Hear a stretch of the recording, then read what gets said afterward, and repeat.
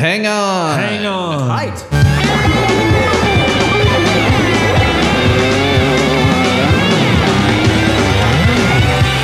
This might be a podcast. This might be a podcast. It might be Greg. It might be guest. And it might be Big Mass. Podcast popping in your ear. TMBP's everywhere. We can't be silent. We love they might be giants. And what are we gonna do with those that don't? This might be a podcast. This might be a podcast. This might be a podcast. Welcome to This Might Be a Podcast, the song-by-song podcast about the greatest band of all time. They Might Be Giants. This is a big one. Big song. Big guest. In a big Mary Poppins house. It's Daryl Till is here to talk about returning. To talk about The Statue Got Me High. You might have heard it. It's on Apollo 18.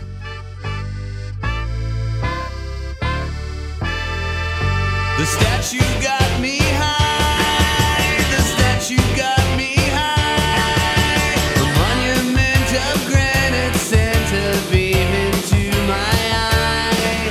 The statue made me die. The statue made me die. It took my hand, it killed me, and it threw me to the sky. The stone had called to me.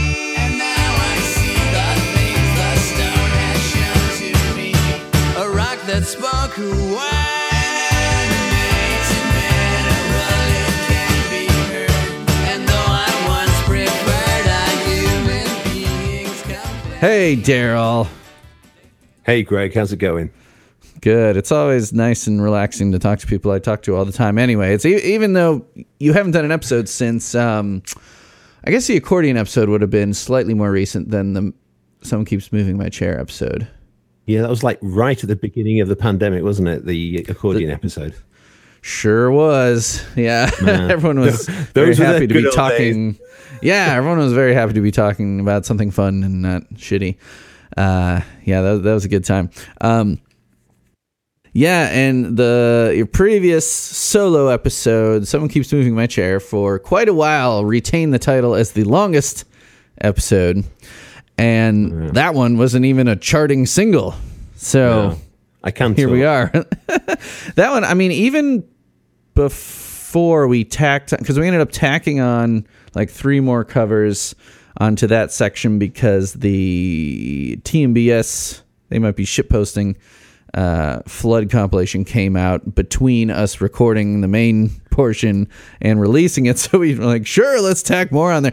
It was already over 2 hours, I believe. And then... Yeah, it was about that time. And but you got my backstory as well, which we don't need to do this time, do we? Exactly. Right.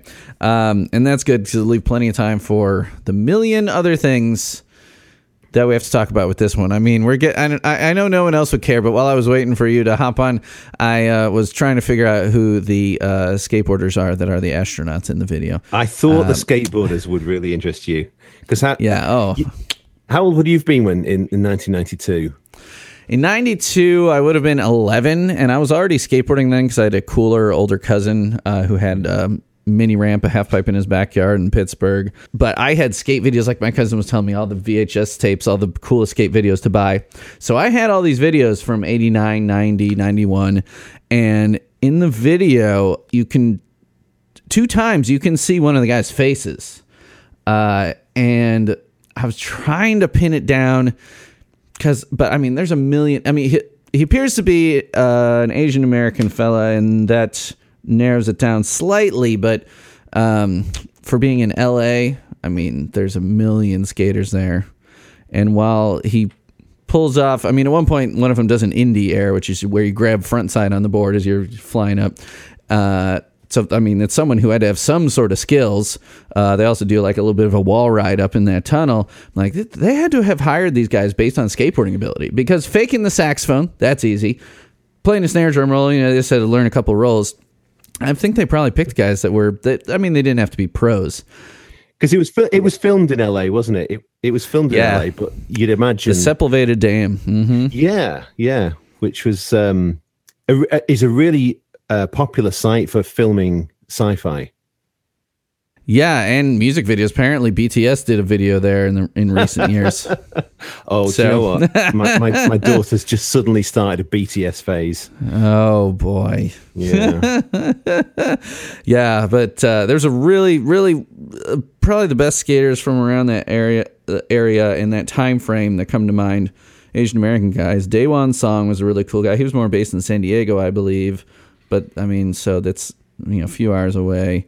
And then Christian Hosoi, he was more of a vert skater. But if he's doing an indie area, be a vert skater. I don't know. This is something that probably very few people listening to this would care about. But I didn't think about it until I was watching the newest, the highest quality upload that Team BG, put up there not that long ago. They started re-uploading all those videos in higher quality.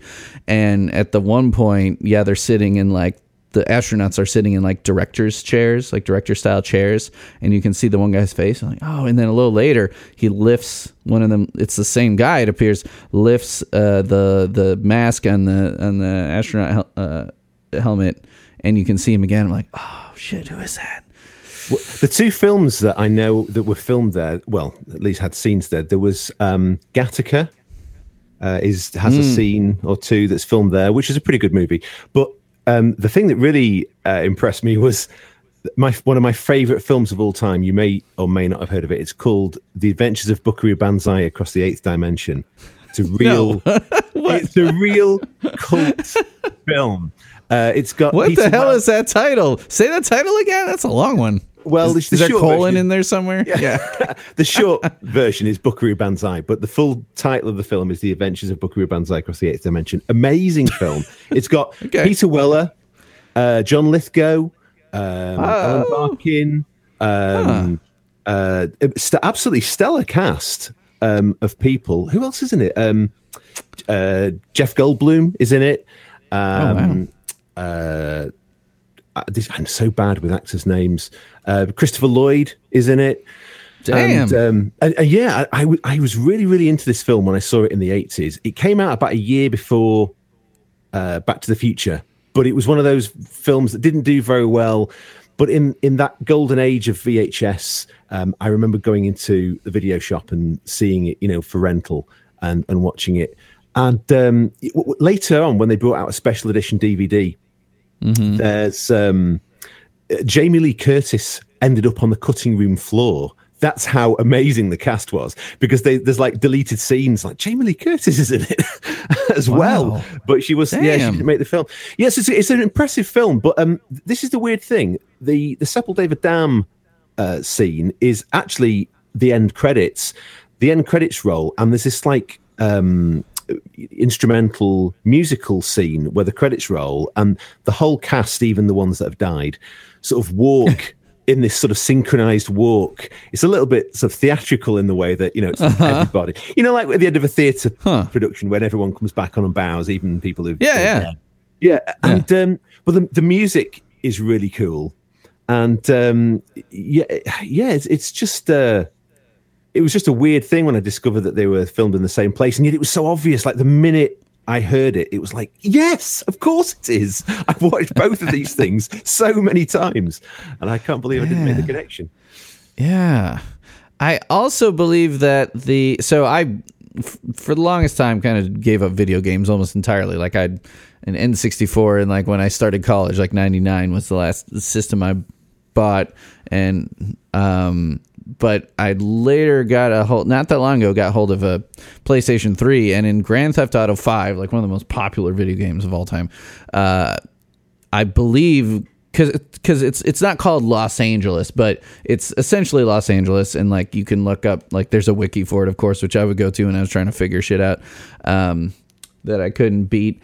Is it the courthouse or the city hall or whatever is exactly exact replica, and there is a huge basin that you can drive through, and I'm not sure it's supposed to be that dam or some other sort of always dried out all their droughts and everything, just a dry water basin that you can drive through.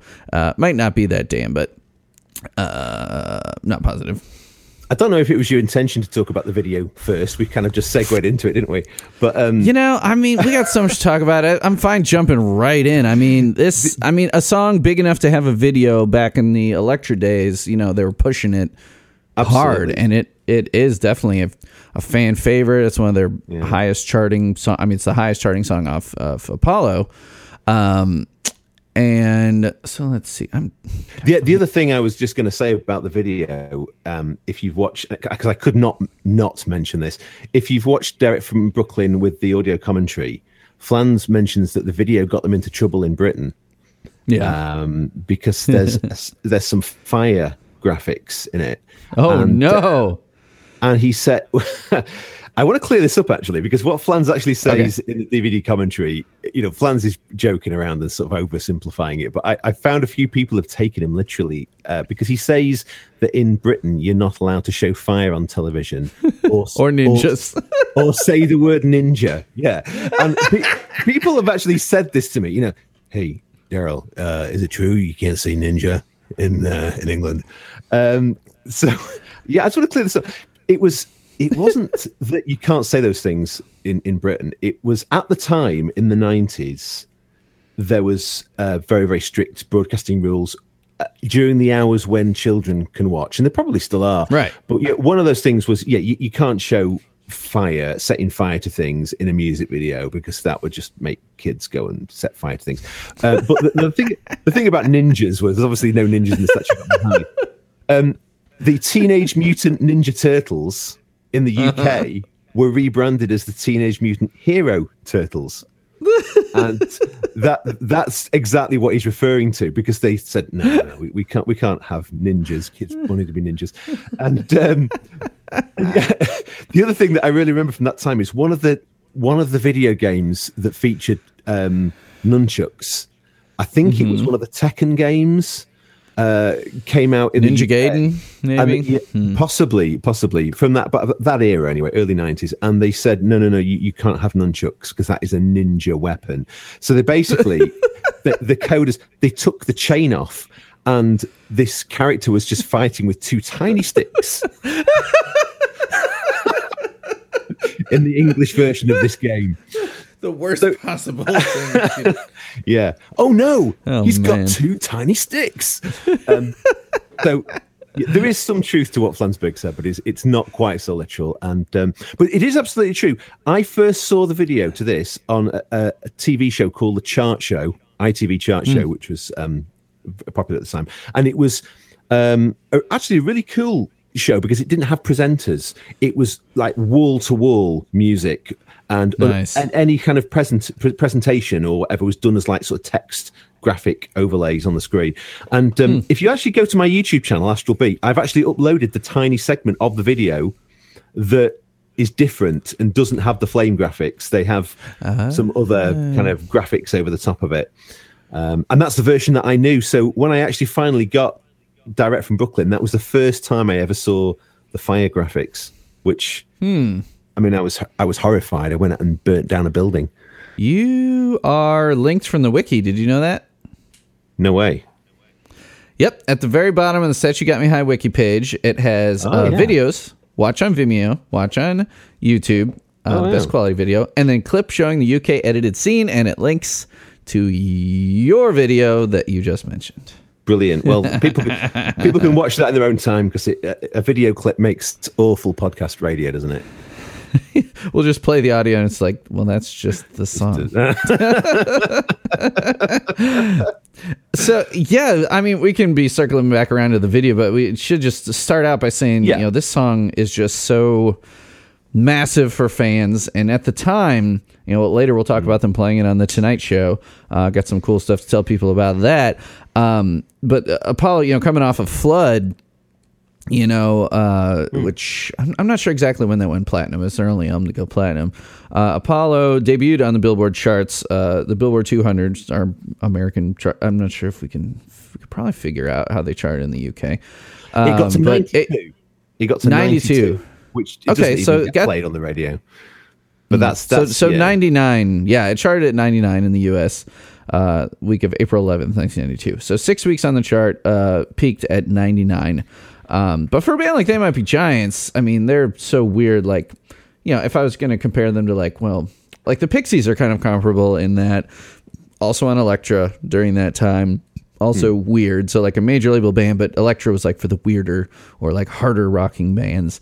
99 isn't bad. I mean, especially for that time, because it was very competitive in that era. Oh, absolutely. And one of the reason that I picked this song to talk about is because it really feels very personal to me. But I realize it's not probably unique to me. I think a lot of fans have this because it was a single. And because it came out before Apollo, and because I am a Floodie, I became a fan through Flood. I proudly wear that badge now. I think I mentioned in the last podcast how when I first sort of found the online fandom, Floodie was like this pejorative term. It's like, oh, he's a Floodie. But like now, people are like, wow, you were a Floodie? You were way back then. If you became a fan through Flood, which I did, and then you discovered their back catalogue, you sort of worked backwards and found Lincoln and the B-sides and the Pink album. This was the first thing that I actually looked forward to. This was the first They Might Be Giants release that I ever anticipated, that I got excited about, because there was no internet, but there was the fan newsletter that teased a few titles. The Statue Got Me High was one of them. And, and we got a little postcard through the door from the fan club saying that there was going to be a mini tour and announcing the single "The Statue Got Me High." So it was so exciting. I had this title. Yeah. It's going to be a great song already. The title's awesome, and I look forward to. And I don't think I've ever really had that excitement the same since then, because John Henry came out in England without a single. The EP sort of came after. And right. They've not really done the single thing since. And then, of course, the music industry collapsed and everything changed. Yeah. But yeah, I mean, they'll still call it a single, but like as far as a physical single, I mean, the 90s. I mean, by the time we got to the 2000s and Napster and everything else, that really shifted the way how just music is released and promoted. But I mean, I was, Elektra, by the time they got to John Henry and then especially Factory Showroom, they're like, well, let's get you guys on some late show, but we're not gonna, John Henry gets a Snail Shell video and that's it, and then Factory Showroom gets no videos. How did they not film a video for Till My Head Falls Off? I mean, for Christ's sake, can you imagine? The other thing that I was going to say about the chart position was that for fans of bands back then, getting a band into the charts was really important. It was like, oh, the band I love, I hope they get in the charts.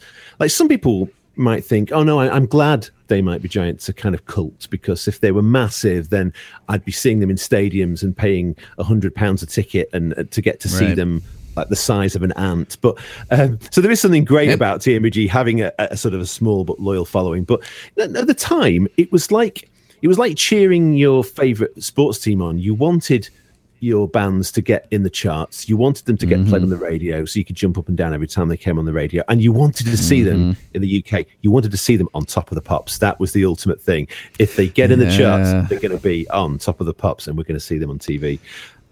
So I was really excited about the possibility of that happening again. And I was just going to say that the day of release, because I'd just seen my very first TMBG concert like 2 nights before the record came out. The day of release, I'd already pre-ordered it from HMV. Do you have HMV in the States? It's a record. It was a big record chain. It's still around, but no. It shares a name with a record label, His Master's Voice. The dog listening to the gramophone. Oh yeah, it's RCA. Right, okay. In the UK, that was His Master's Voice, and Linnell Cuss sings about that dog and the gramophone in this microphone, in microphone.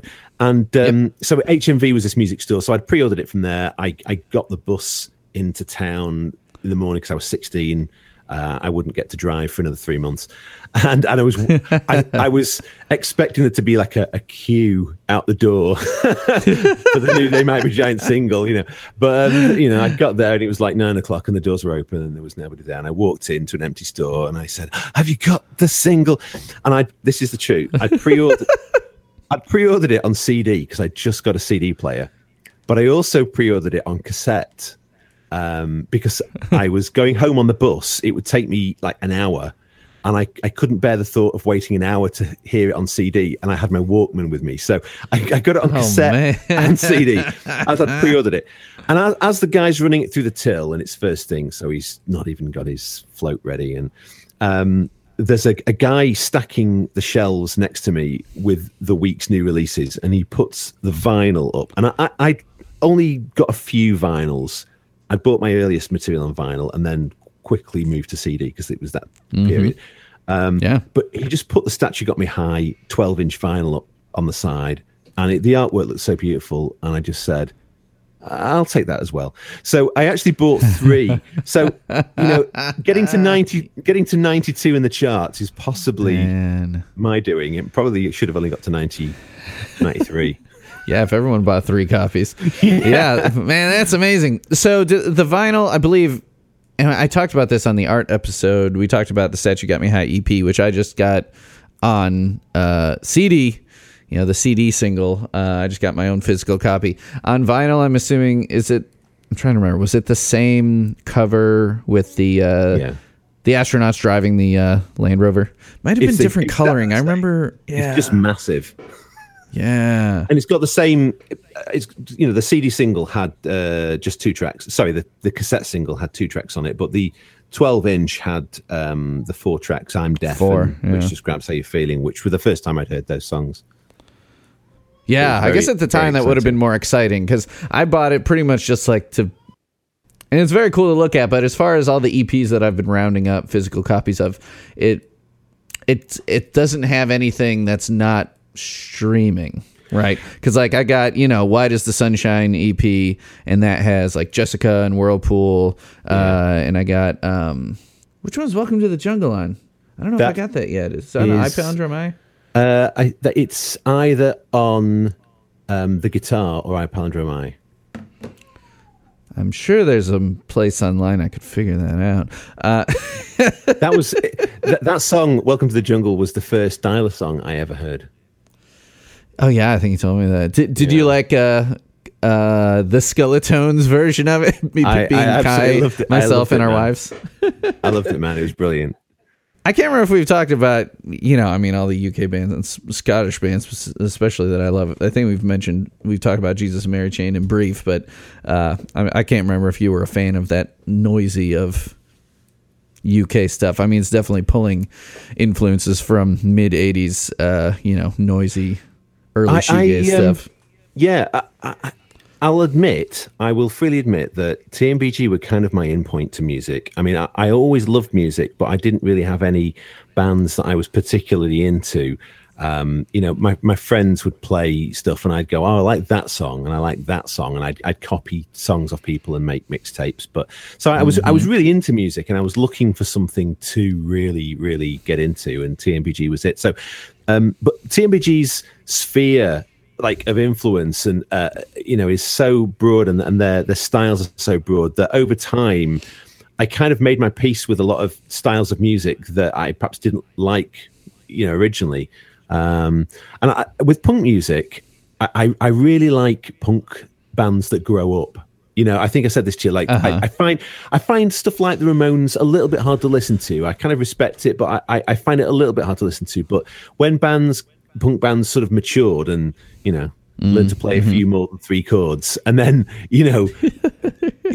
I actually like that. Some people say, oh, once punks grow up then it's not interesting anymore, but no, I find like some of the most interesting music is sort of aging punk. Oh, sure. I might be wrong. I don't know why they came to mind first, but are you a fan of The Jam? You see, no, not particularly. Okay. Because they started out in that kind of a punkier version of like early Who, like the mod version of the Who. But then they did a lot of growing up in the 80s. Like their album Setting Sun is really, really good. I'm trying to think of one. Focused on the UK and stuff. Sex Pistols, they imploded too quickly to grow up, and they probably wouldn't have grown up anyway. I guess Public Image Limited was Yeah. kind of the Sex Pistols growing up. Are Well, you a yeah. fan of them? They're very artsy. I do. I love Public Image Limited. Yeah, that was exactly the kind of thing I'm thinking of. Really, because it's got the punk sensibilities about it, but there was more to it, more substance. Yeah, it's A bit- got the a bit attitude, but yeah. Oh, yeah, very weird. But back to Statue. We were talking about the album You bet. charting 99. The song. Okay, so the three singles, Statue was the only one to chart, but I Palindrome I, and that had its own EP, as well as The Guitar, and that had its own EP. So the singles, I mean, whether you call them it's a CD single or an EP or whatever. I'd call it more of a single if it was like the cassette you said where it has like two songs. There's the A side, there's the single, and then a B side, kind of like they used to do with 45s, with records. But then it becomes more of an EP if you tack on more than, two. But The whatever, rules were probably splitting hairs. different. The rules are probably different in the US to the UK. But I remember at that time of physicals media that there was a certain number of tracks on a CD, and once you hit that, it was an EP, and it wasn't eligible for the charts in the same way that a single was. And one of the things that was really popular at the time, although TMBG never did it, was to release two singles, like two versions of it, so that fans would buy two copies. So you'd get like version 1 would have like a different set of B-sides to version 2. But both would be limited to 4 tracks, so that would keep it like under the threshold of being a single. Oh, so do you think so? It had to have 5 tracks to be an EP over there. I get the because to feeling me it's 5 4 tracks. is about right. Yeah. Okay. Yeah. Right. Yeah. Like Outdoor Velour, our first EP was 6. Our second one was only 4. And I was trying to get it crammed onto vinyl, like a 7-inch. You could do. We didn't end up pressing it because the money just didn't make sense. But I was like, oh, if it's a 33 and a third RPM 7-inch, you can fit, like 8 minutes of music on a side. The quality degrades, but I'm like, oh, we're gonna put out a record, and then I start pricing it out. I'm like, nah, we're not putting out a record. it might even have been minutes of music, because the Istanbul single over here, I mean, I have the CD EP, and I think that's the only thing that existed, which is 5 tracks, including Believe the remix. so. Yeah, I just got that as well. Posted a proud picture of it on Miscellaneous Tea. That and the Spine Surf Salon. Just trying to round up all these other, as firmly still a CD fan. I mean, I'd gladly take vinyl versions of anything, but and I do have some, both Pink and Lincoln and Flood I own on multiple formats. I never went and bought 3 formats of any of their things all at the same time. It was the one and only time. Yeah. It was the one and only time. I mean, I have Lincoln. You were so and- excited. it was just that a moment of madness in HMV on May the 10th, 1992, or something like that. Yeah. So yeah, they had the 3 singles. Statue Got Me High spent 8 weeks on Billboard Modern Rock Tracks, so not the pop chart, but rock is, that's all we care about. So 8 weeks, peaking at 24, which is pretty good. Let's see, what was Birdhouse, how high did that get on? So Flood peaked as an album at 75. So, Apollo getting up to 99. Who knows if the people at Elektra were like, oh, it's such a disappointment. You were supposed to surpass Flood. They're always hoping for more. But it peaked at 14 on the album chart in the UK. Let's see. I like the wiki also notes. Despite being their most popular album, it was given a harsh 2 out of 5 stars by Rolling Stone upon its release. I think I went and read that. Sometimes pretty hilarious. Yeah. Hilarious. Where's Birdhouse? Okay. Oh, Birdhouse became the group's biggest hit in the U.S., spending 11 weeks on Billboard Modern Rock, eventually peaking at number 3. Okay, so that peaked at number 3. So, so Statue getting up as high as it did was pretty, what did I say? 11? 24. All right. Yeah. It's a big hit, and getting to play The Tonight Show is, got to be a pretty decent hit to play that. Yeah, well, No Top of the Pops, though. no, not that time. Bottom of the Pops. If only. But they did. Wait, did they ever come to the UK on Apollo's promotional run? They went to Japan and did the US. Yeah, they did Okay. a mini tour to promote the single, and that's the first time I ever saw them. They played, I think, 4 or 5 dates. I know they Oh, played. yeah, that's what you were saying that right yeah. before the album came out. Right. Glasgow, Manchester, London, Birmingham, and I saw them. It was either a Friday or a Saturday night. And then the single came out Monday morning. So that was like a mini tour. And then I was expecting them to come around and tour again with the album, but they just did one UK date. They did a London date, which was May the 6th, 1992, and I went down to London as well to see that. Nice. It's weird that they would. Nice. Did they play other European cities? I mean, it seems weird to just pop over to London. Yeah, okay. Yeah, they did. There was like Paris, and I got the tour T-shirt, and there's like Paris and German cities on there. But yeah, just the one. And they only played in London. From that point, they only played in London for quite some years. I think around 2000. And from like 92 to 2000, they didn't play any other places in the UK. Oh no, actually, no, that's not true. In 94, they did do a little brief tour, yeah. But it seemed to be that London was just like 1 or 2 dates in London, and that was it for the UK. Right. And it was a long way for me to drive, but I did it again and again.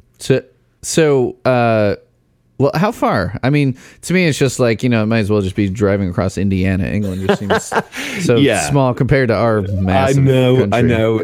I realize that when I say, it's like 3 hours drive, you guys just think, that's how far I go to the 7-Eleven. Right, yeah. Well, in Chicago, it's like you could go 10 miles and it's going to take you an hour. I have to drive, to Indianapolis or Chicago, and I'm going to St. Louis to see them on the Flood Tour when it finally happens, because Chicago all got too sold out. I'm driving 4 hours to see them next May. Chicago's 2.5, and Indianapolis would be the closest I've seen them in Indy. They're not doing Indy on this Flood Tour, but that's just an hour. So that's easy. I mean, I gig a lot in Indy, According to Google Maps, from Blackpool, which is like my home city, to London, is 248 miles, and it would take 4 hours if I set off right now. The thing about London is, though, that it can take you 3 or 4 hours to get to the outskirts, and then it can take you another 3 or 4 hours just to navigate the place, because London is an absolute nightmare. I hate driving London. I can imagine is one of those super old cities that just the planning of the roads is, depending on what part of the city you're in, would be right. No planning. Exactly.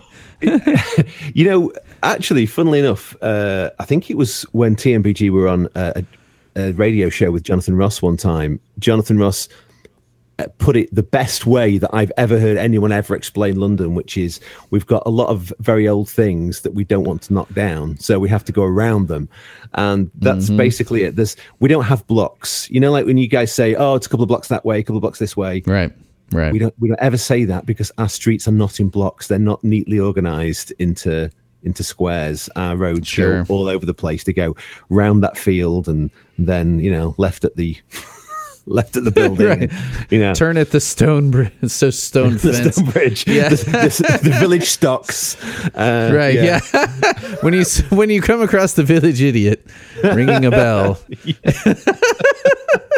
man, I got to make it to the UK again. I want to. Yeah. I mean, I've told you I want to gig in the UK so bad, even if it's just like 2-piece outdoor floor or something. I'm always trying to turn our vacations into gigging vacations, but we'll see. We're going to be in Spain next summer. Maybe I can convince Cara to, we'll like just rent guitars and amps and just play one show in Madrid or something. That'd be so cool. That would be awesome.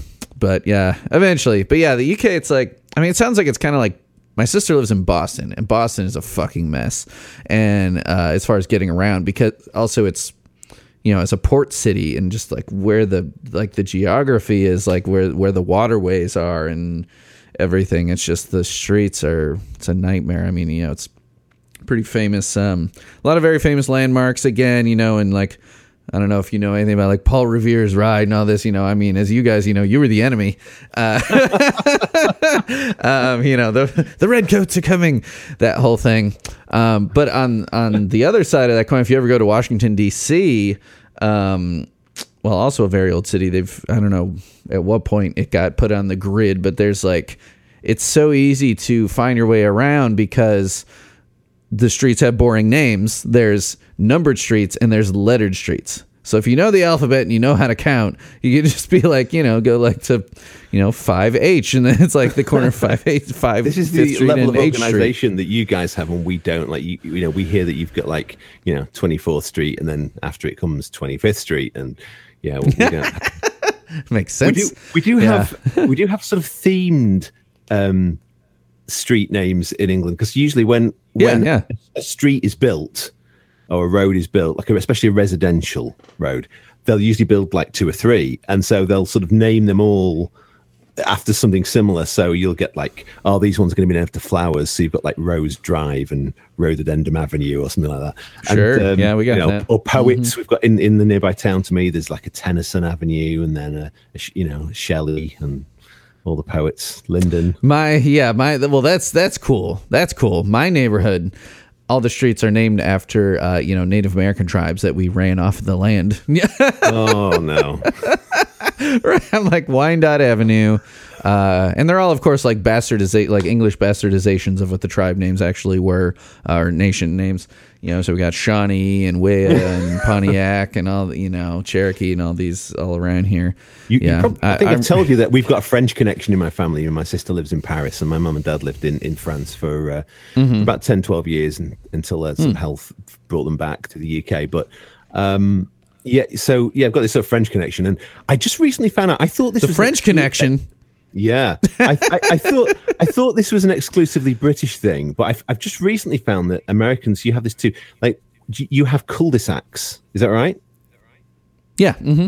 Yeah. Okay. So we French word, right? Yeah, cul-de-sac. It means bottom of the bag. We had some French people over one time, and they saw this on a street name, and they're like, why is this French? Why? Yeah. Why? I mean, bottom of the bag, or end of the bag. They must think that was weird on a road sign. But is that slang for something that's bad, or does it literally just mean that's the bottom of a bag of something? I think I don't know. But a cul-de-sac here is where it's like a road where you can't go anywhere except turn around and come back the other way. So they mark roads as cul-de-sacs, just kind of try and deter people from turning down them unless they actually want to go to that road. So I don't know. I guess it's like saying bottom of the bag. It's like you can't go any further than the bottom of the bag. Yeah, maybe makes someone sense. thought it was a French idiom, and it isn't. I know. We like grabbing French words to sound fancy for random things. Yes. Grand Prix, stuff like that. I know. It's endlessly fun to talk about shit like this with international people, and who knows how much the listeners will care, but I don't care. It's funny. Well, actually, maybe some of them do care a little bit, because I remember when Chris Connaughton, who is a fantastic, I believe he's a Patreon subscriber. I'm to the point where I have enough that don't have the whole list memorized at this point. So that's nice. And thank you to all those people. But I remember when he first discovered the podcast, he listened to like 18 episodes and then made this huge post in Miscellaneous Tea, as if it's also weird getting to the point where some people might post about me or the podcast and I don't know them and I've never talked to them. At that point, I had never talked to him. And it was just like this review, like episode by episode review of the first like 18 episodes or something. And he pointed out specifically like about how it took me so long to get over, like talking to Abby Bash the first time, a fellow Brit, that he like pointed out specifically that it took me like 20 minutes of the episode to get over the fact that I was talking to a British person. Yeah, I heard that one. You never got quite so excited with me. Well, that was, a 2 year. Yeah.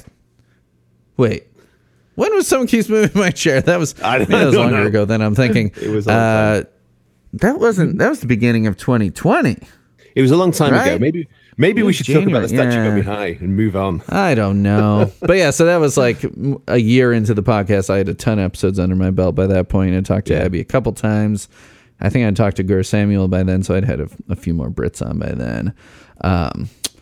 But clearly we had an exciting conversation, being that it broke the record of James K. Polk, the previous longest episode.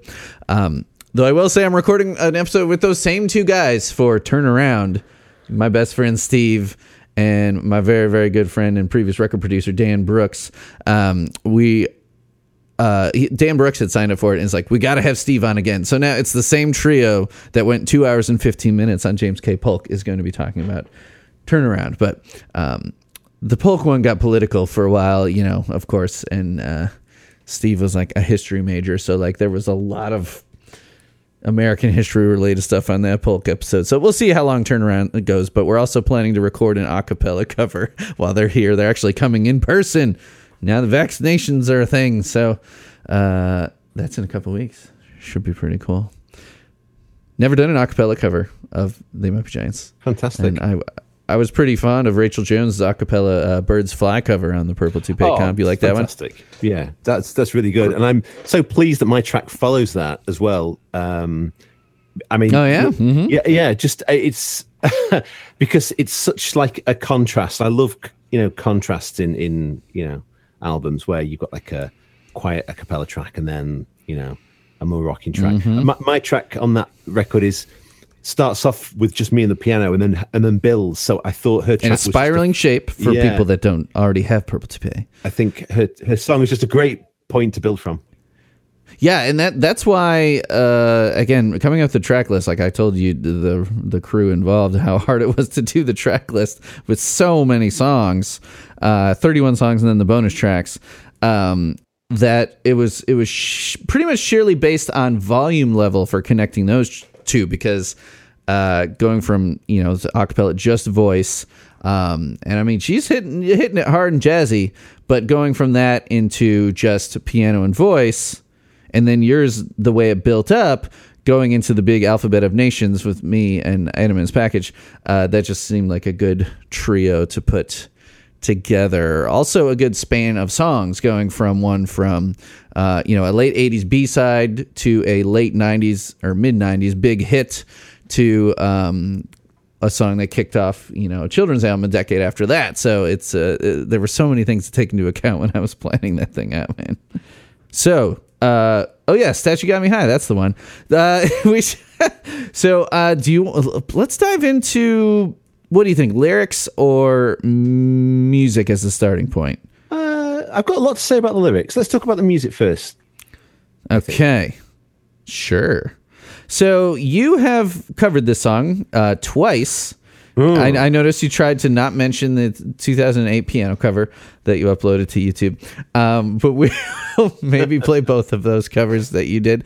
There was an aborted attempt to do a big accordion cover of this song. Might still happen. Doesn't matter that it doesn't get on this episode. For the accordion episode, I had wanted to do a giant 11 accordionist cover of this song, and I got to the point of recording drums and bass, but when it came to charting it out, I'm like, I'm gonna make a score, I'm gonna do music, and then just other shit started happening in my life and it just didn't happen. But you have covered this song before, you have learned it. What are your thoughts on stuff like chord progression, rhythm, and all that? How hard was it to learn the song? Because it's so long ago that the song came out, and like I said, I was so excited, anticipation of this coming out. The song, I learned it all those years ago, but I guess I've refined and changed the way I play it over the years. I do remember coming back from the concert that I first saw it played at, and just the line, "The Statue Got Me High," da, da, da, da, da, that was stuck in my head. I couldn't remember anything else about the song, but I did come home and play. Da, da, da, da, da, da, da. Oh yeah, right away. That. Nice, absolutely, yeah. The chord progression isn't really that complex. It follows the sort of pattern that Linnell uses a lot, where he sort of scales the keyboard and goes up and down with the bass notes and back up again, and then it's also got that kind of interesting sort of minor bit, the "now it is your turn" before it goes back into the major G chord. And I just love it. Everything about it is great musically. The first time I heard it though was this live show, and it was a duo show, so it was really very different. And I know you've got a recording of that to play later, but as a duo, there was the drums and bass on tape and nothing else. It was just guitar and accordion. So that sort of beginning bit, which is all clarinets and stuff, was very kind of screechy and weird, played on the accordion and guitar. Yeah. It was more, yeah. It was more strange. It was more shocking. And when Linnell said, just launched into it, I think, at the show I was at, it was like, this is weird. What is this? And then it quickly, the song sort of jump starts into it, from that introduction. It's a total non sequitur. Like, it's just, I'd like to know if that was how he started writing the song, or if he wrote the main chunk of the song and then that got tacked on there. Yeah. I mean, maybe even in the studio, because we don't have, as far as different versions of this song, there's no dial-a-song or demo version. So we don't know if there's a version like without that intro or something. Well, that intro, it is the same chord progression as, and what they found was just a statue standing where the statue got me high. It's the same chord progression as that. But so, it is, I guess it's not total non sequitur. So, yeah. Yeah, so it is kind of like that, but both the way that it is on the single and the way that it was performed live that very first time I heard it, it was disjointed and it was strange that they would do that and then suddenly launch into the song. But I've always kind of loved that. I found when I there's got just the so much record version, dissonance. There's so much dissonance in the brass on that intro, which I believe is there actual there. So yeah, Linnell has some clarinet and saxophone on there. At the beginning, there are trumpets that I believe are just keyboard trumpet, because there's no one listed as a trumpet player on the track. But yeah, it's just like, it's quieter. It's a very kind of quiet in the mix kind of intro, dissonant, and the rhythms don't happen. The way that the dissonance happens, it kind of fooled me with the chord progression, that there's so much dissonance in the way that the volume level and the rhythm is different. Like, it doesn't fully kick into that BPM till it hits. It almost just sounds like it's its own thing. I know we like to think that TMBG are just artists and they don't let anything else influence their art and everything, but I can't help feeling that this track was designed to follow up their chart success with Birdhouse, because there are some similarities to it with Birdhouse, but then there's also, it kind of takes on board perhaps some of the criticism that they got for being just a duo, because it's so overloaded with different instruments. But if you think about Birdhouse, it kind of starts with a quiet intro, which Flansburgh mentioned recently in an interview is volumetrically lower than the rest of the song. And that's really weird for a single that's going to get played on radio, because it's like, people will be reaching for the volume, kind of go, that's quiet, I'm going to turn it up. And then the song comes, boom, really kicks in. So I do wonder if maybe that sort of that quiet intro at the beginning of Such You Got Me High, with a sort of gentle clarinet sort of sounds and stuff, is kind of meant to mimic that a little bit. It's like, something's coming, I'm not sure what it is, let's turn it up. Da, da, da, da, da. So yeah, it's to get people to rock it harder. Yeah, I just feel that there's this bit of a similarity with Birdhouse, there, and the intention for it to be a radio song. But the difference between this and Birdhouse, and probably quite a lot of other Flood tracks as well, is that it is really, really overlaid with instruments. I mean, if you had any doubt that the Johns were multi-instrumentalists, you've got everything on here. You've got the guitar, the accordion, the clarinet, the saxophone. It's I think they're trying to make it sound like a big rock number, maybe rock a little bit harder than they did on the previous record, but still have their TMBG elements. Yeah. So and that's the shit I love the most, is a Linnell song that it's got loud Flansburgh guitars. And again, I always, I miss that Flansburgh lead guitar style where he was, the guitar in the band. And again, I always have to preface it, nothing against Miller, but I miss where Flansburgh's guitar was the guitar. Who's that playing the guitar? Oh, it's Flansburgh. But it's got loud guitar, loud drums, but still has the accordion, still has reed instruments, saxophones played by Linnell. Cause that's my bread and butter. Like, I love a good song where it's like, like the version of Whirlpool that's just like all saxes, or a Savoy Truffle cover where it's saxes, or what am I thinking of?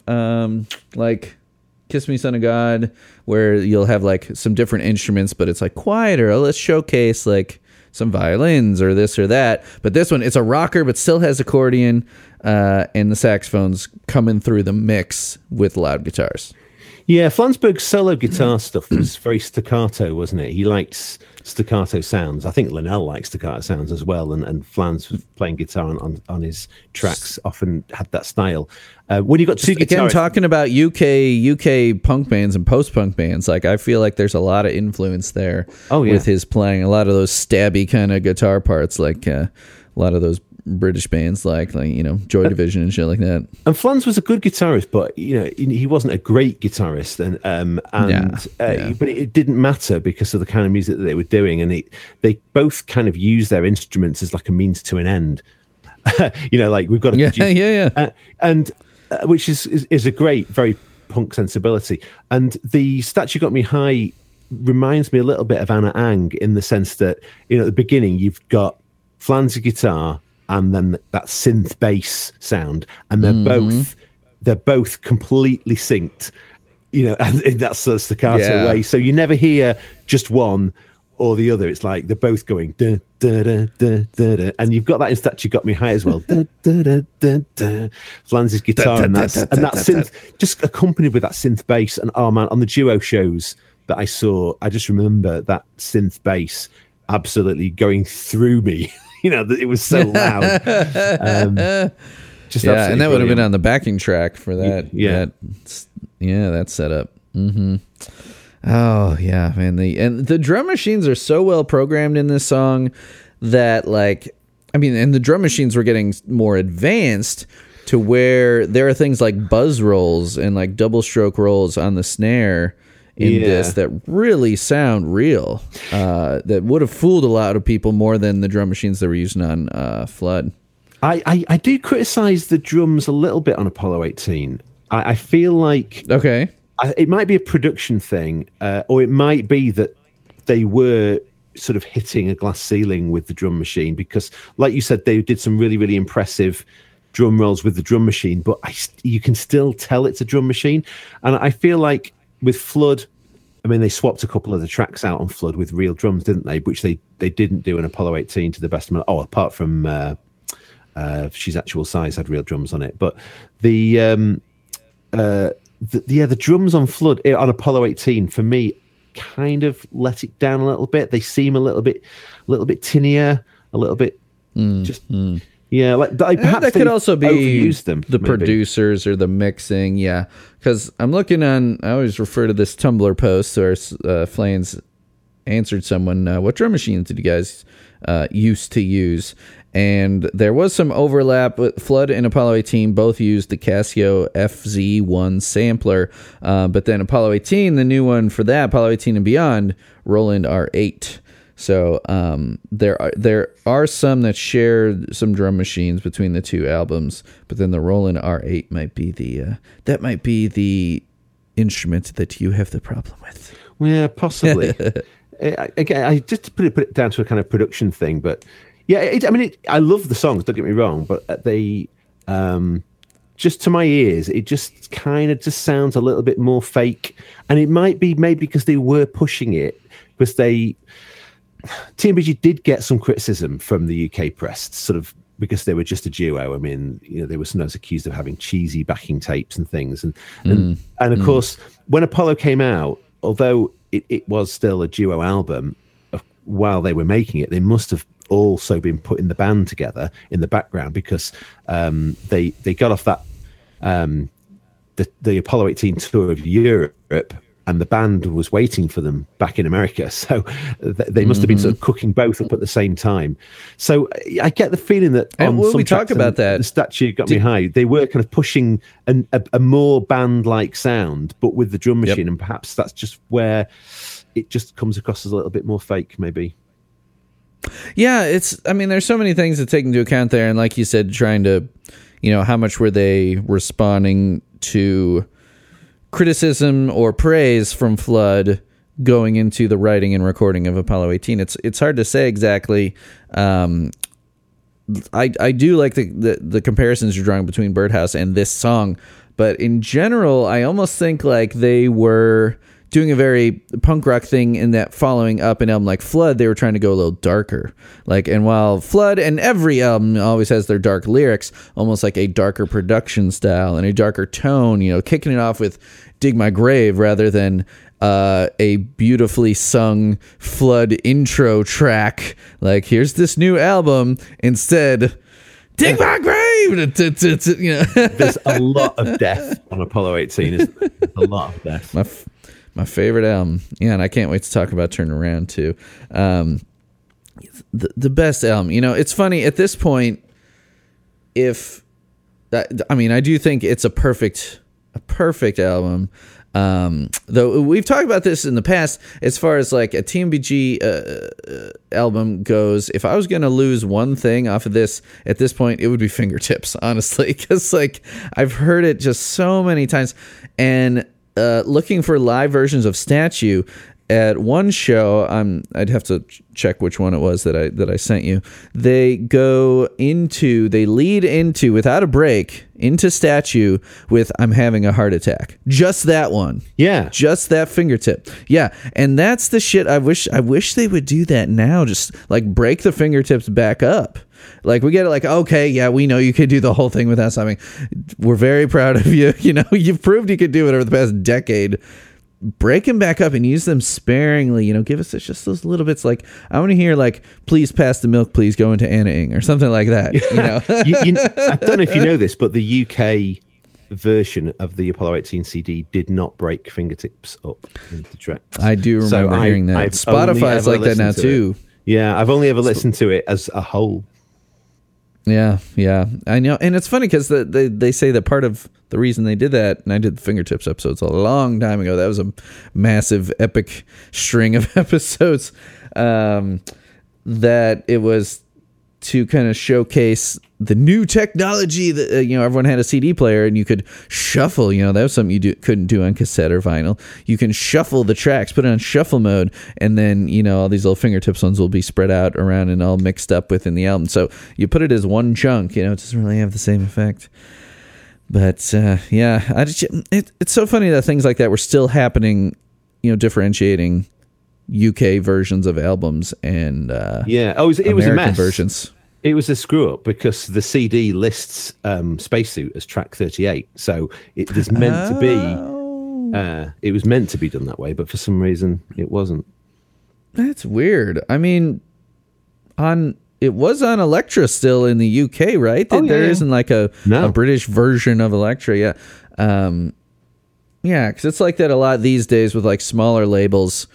If someone is an American band, but is just shut down that level that they may have toured Europe a little bit, have enough popularity that a different label will put out their record in Europe than in the US. But with Elektra, it's like, it's weird that they would differentiate in the 90s where it's like, back in the Beatles era, it's like they were mixing up tracks all over the place and coming out with different albums completely, like screwing stuff up for the a lot of Americans now are like, the UK versions, those are the real ones. I only listen to the UK Stones albums. That's the right track listing.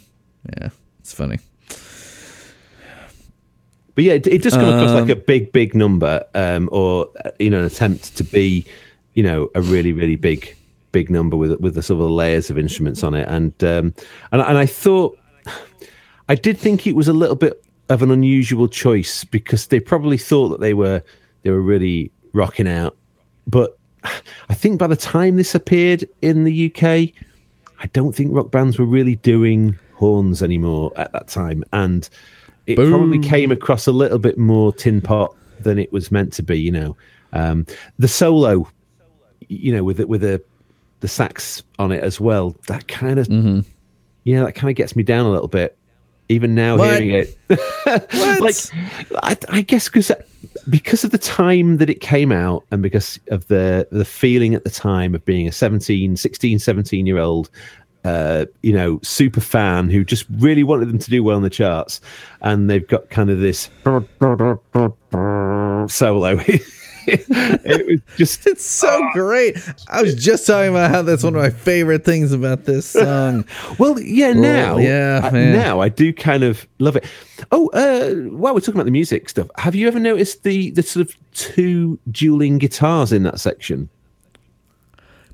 Oh yeah, the and like the little bends and stuff. Oh yeah. If you isolate the left or the right speaker, you hear two very, very different solos kind of like overlapping. Yeah. So it's beautifully done.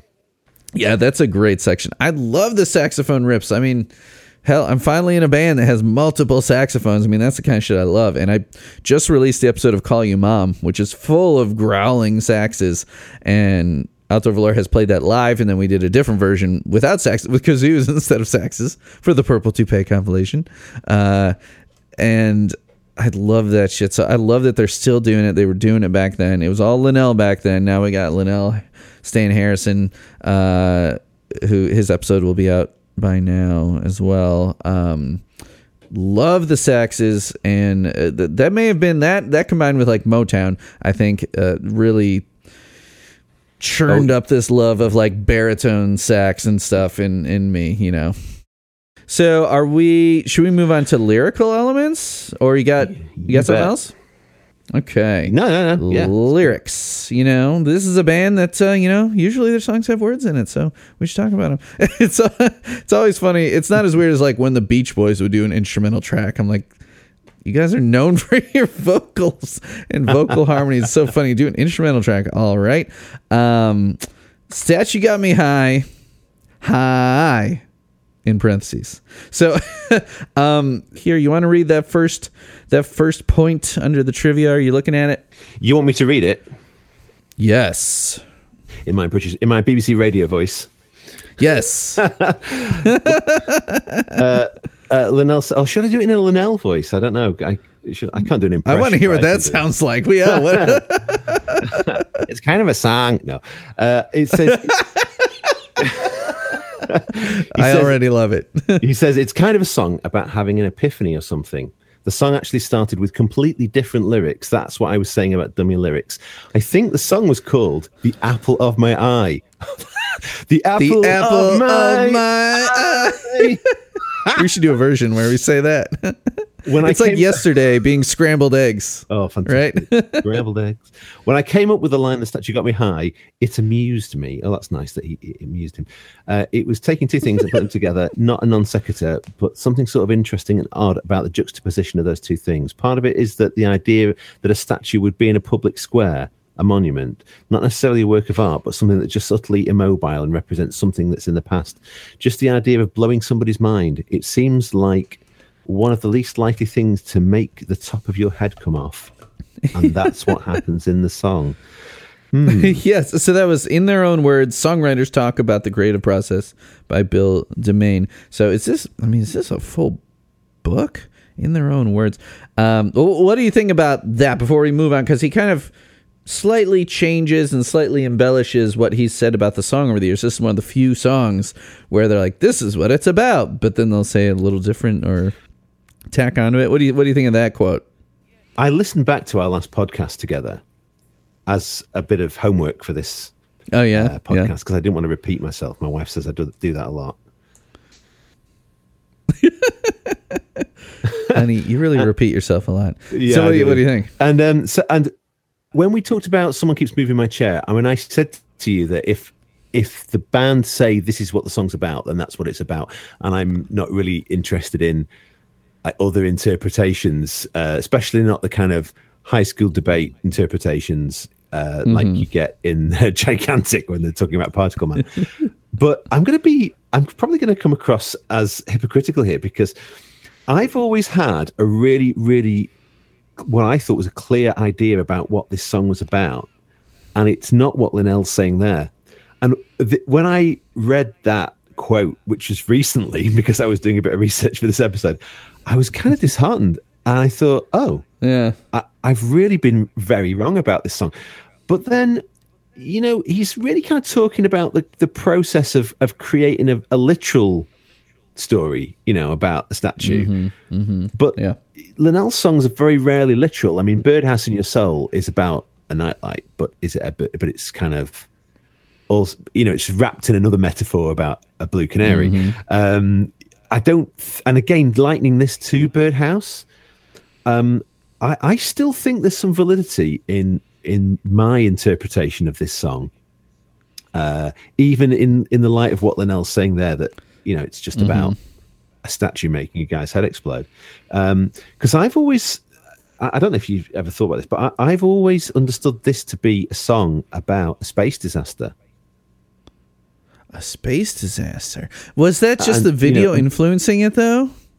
Or the whole Apollo 18 title of the album and all that? Well, okay, hear me out. Hear me out, because, the Statue Got Me High, I always understood it to be a space song. Okay, so not just the marketing stuff, which we've mentioned, like the cover of the single, and so the cover was repeated in the Apollo 18 album pictures. But if you look at the cover of the Statue Got Me High single and the other singles, the Statue Got Me High is the only one that says space. I mean, if you look at the cover of Apollo 18, it doesn't really say, apart from the tiny little lunar module in the corner, it says whales and squids. It doesn't really say space. But Sure.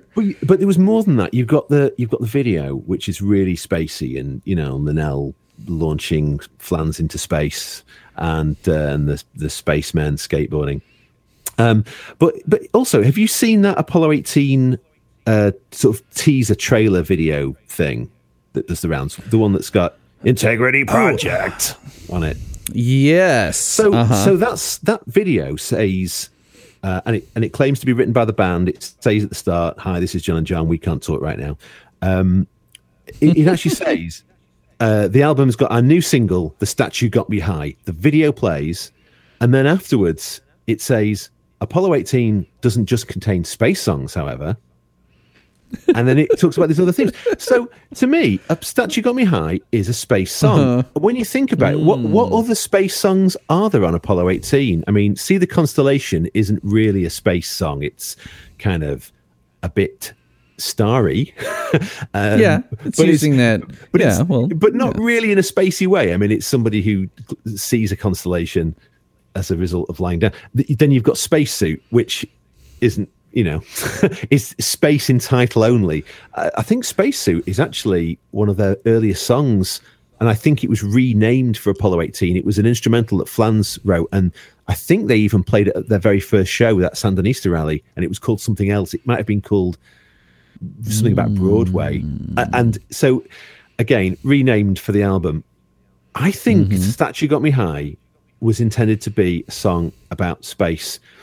And if you think about The Statue Got Me High, what could the statue be? I always thought it was like a rocket, and the rocket's killed somebody.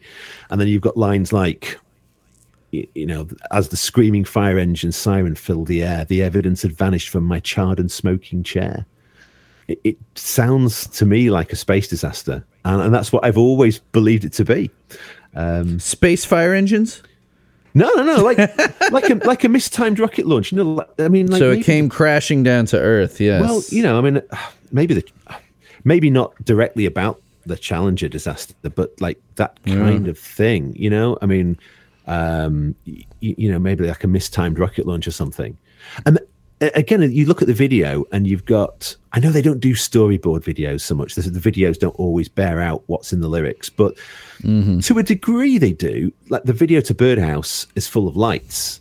And, for somebody watching the song and not getting the metaphor that it's not about a bird, it's about a light, would kind of go, why is this video full of light bulbs? But the statue got me exactly. And the Statue Got Me High, it's like it's about a statue, but the video's saying space.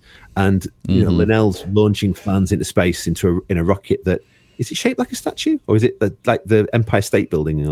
It's the Empire State Building. Yeah. Okay. Yeah. Okay. So, like some little model you would have gotten at a souvenir store, or at the base of the Empire State Building. But it's Linnell that's launching him into space, isn't it? And then when it comes to the bit, and now it's your turn to hear the stone, and then your turn to burn. It's Linnell that's burning. So I always kind of thought it's like the perhaps metaphorical meaning is it's kind of saying, you know, people get launched into space and they die, and then it's, you know, but it doesn't stop people going into space. It kind of carries on. So I don't know. I don't know. That's just the feeling I got anyway. And I believe that the Apollo 18 space year thing came about because they approached NASA for the stock photos. I think that's the story I heard. So, you know, they weren't writing songs about space because NASA wanted them to. It was more they went to NASA because they had a space song. Well, that's what I've always thought anyway. Maybe I'm wrong. Yeah. Well, okay. So again, in the art episode, yeah. So they were searching the NASA archives for graphics, and the NASA selected them as musical ambassadors for the International Space Year. So. And then the back cover of Apollo has the International, or what's it called? The International Space Year graphic is included on the back. So yeah, so they really went all in with the space thing, and it would probably help that, you know, NASA didn't ask them to write songs about space, but I think the art was affected by them choosing them to be the musical ambassadors, which is great. So yeah, so that, and a quick fact check on Spacesuit. You're correct that it was not originally called that. It was called, and you were close, I think you said something about Broadway. It's called I'll Remember 3rd Street. Oh, okay. Yeah, written in 1983. 4th Street, by any chance? It's possible. That's a callback. That's a callback to it. Yeah, well done. You know, I'm prepared to accept that I might be really wrong, but I've held on to that for a long, long time, and I've always believed that was the case. So, yeah, in light of what Linnell said in these quotes, it might not be the case. But a little part of me still thinks that maybe Linnell doesn't want to talk about, you know, that kind of meaning. Maybe, I don't know.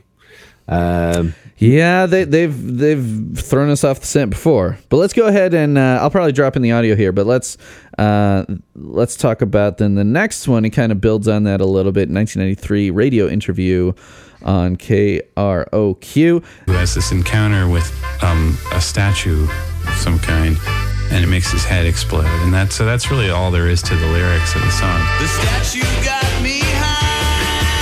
The statue got me high.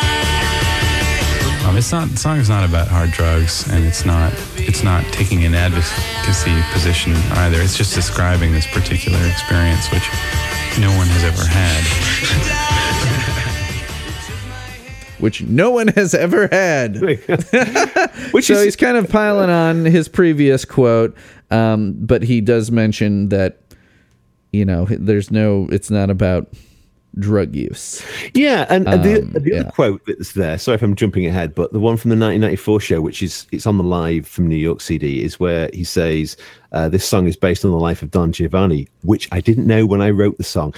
I kind of get the impression that people have gone to Linnell and said, you know, the statue got me high. Is it about Don Giovanni? Is it about drugs? And he's just gone, no. So he headed to the opera to find out. So I get the impression that maybe people ask Linnell what this song is about a lot, and maybe he enjoys not telling them. I mean, by all means, let's go to him and say, is this song about a shuttle disaster, and see what he says. You know, he might blow it out of the water. But yeah, I actually looked into Don Giovanni quite a bit. So yeah, even though he says, or he claims, again, it could be completely based on Don Juan, Don Giovanni, the Spanish version, the Italian version. It could be completely based on that, completely influenced by that, but just at first he didn't want to admit it, and then he does, still claims that he didn't know about it. I mean, how do you not know about Don Giovanni? Now, Don Juan is usually, people, that's like a negative term for someone, usually used in a negative way, someone who is a ladies' man and very smarmy and kind of, manipulates women to be with them and stuff like that. And so that's what Don Juan is. And I was reading about the different versions of it. And yeah, it's like, it's like this is what happens. The guy is killed by a statue in different ways in the different versions. Like in so there's so many different versions. Let's see. So Don Juan, the earliest written version, and I don't need to go through this whole thing, but it was pretty interesting, especially since I'm married to a Spanish lit professor. It was originally a play, El Burlador de Sevilla y Convidado de Piedra, The Trickster of Seville and the Stone Guest, published in Spain around 1630 by Gabriel Tellez.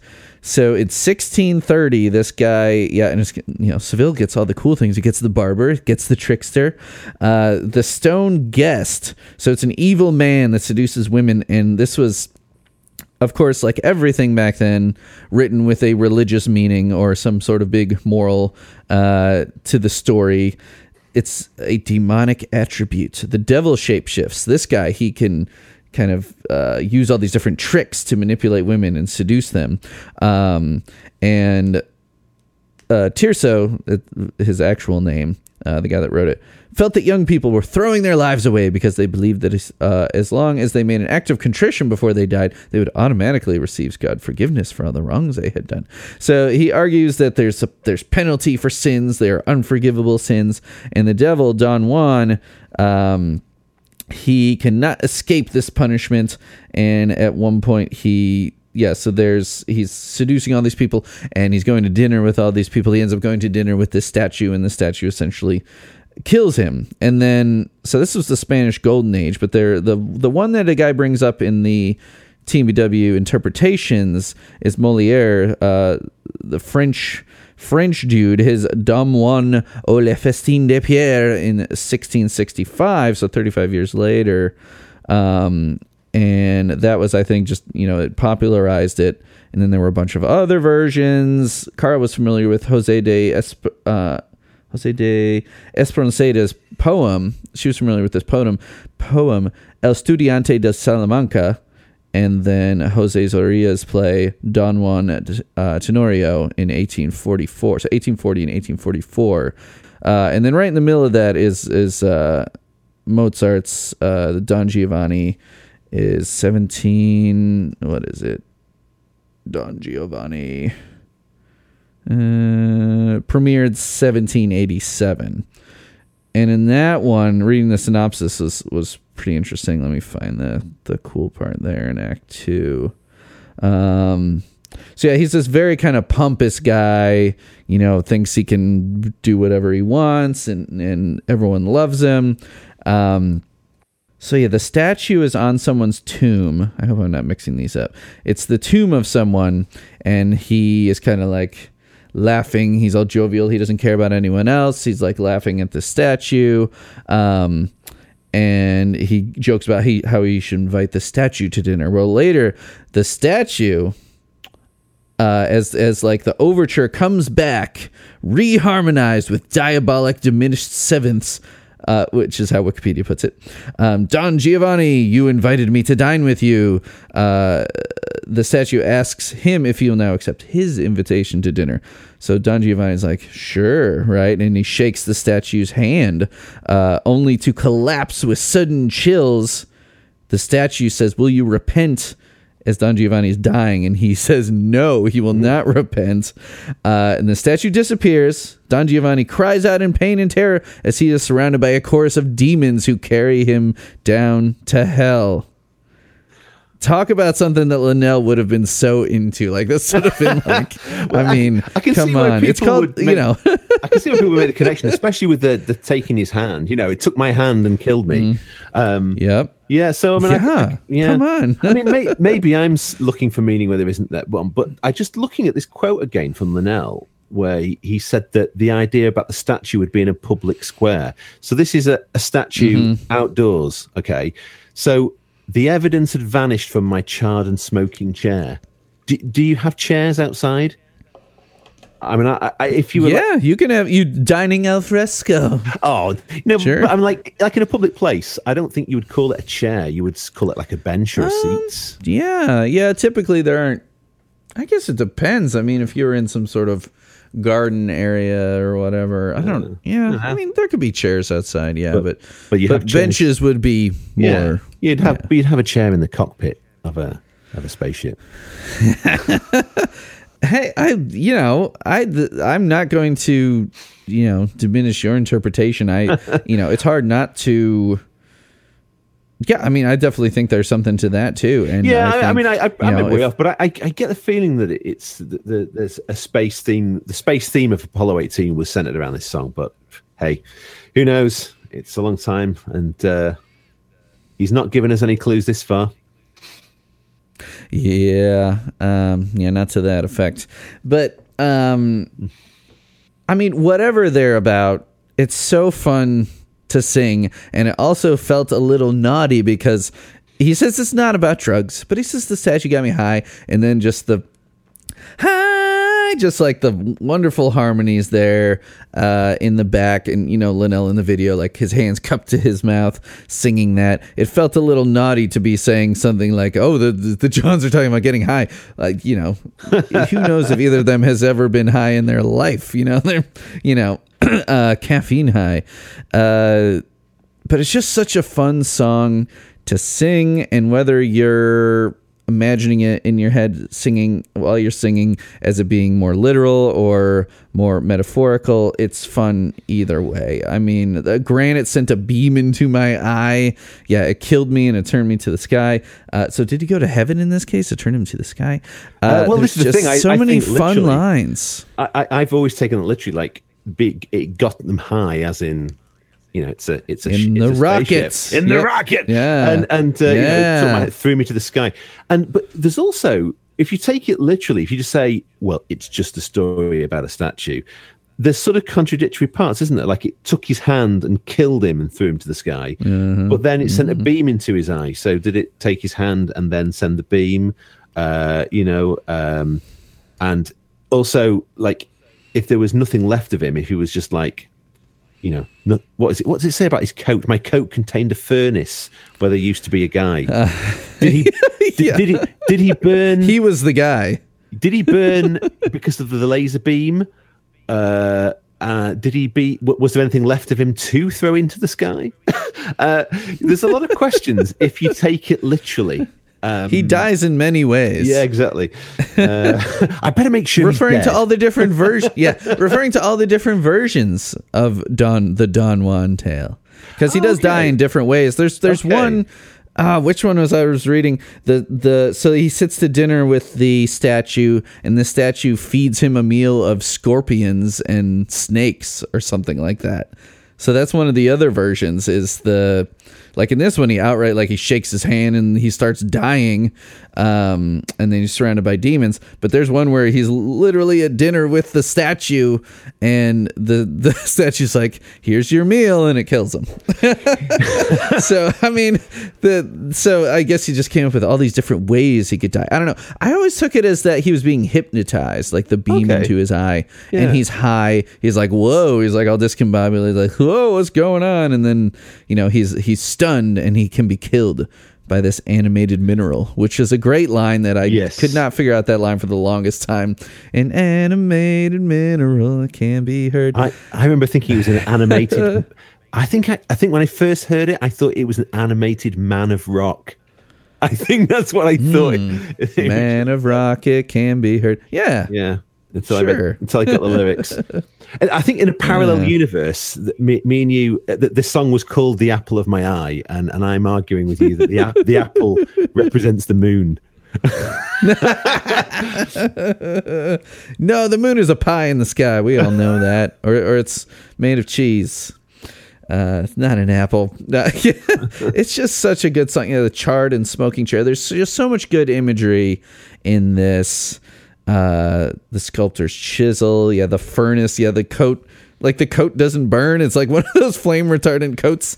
The coat, there's a furnace. He's burning up inside of the coat, but the coat is unharmed. It's kind of like in my mind. It almost sounds like the kind of coat an astronaut might wear, a fire retardant. They are fire retardant. Yep. Mm-hmm. That's true. That's true. Hey, it got me high. I mean, like the space shuttle sitting on the launch pad waiting to go off does have a statue type look to it. Yeah. Yeah, and like I said in the video, it is sort of literal. I mean, Flans is inside the rocket, and Linnell launches him into space, and you've got the blocks that they're standing on, which are like the planets of the solar system, and it's a very spacey video, isn't it? And did you see?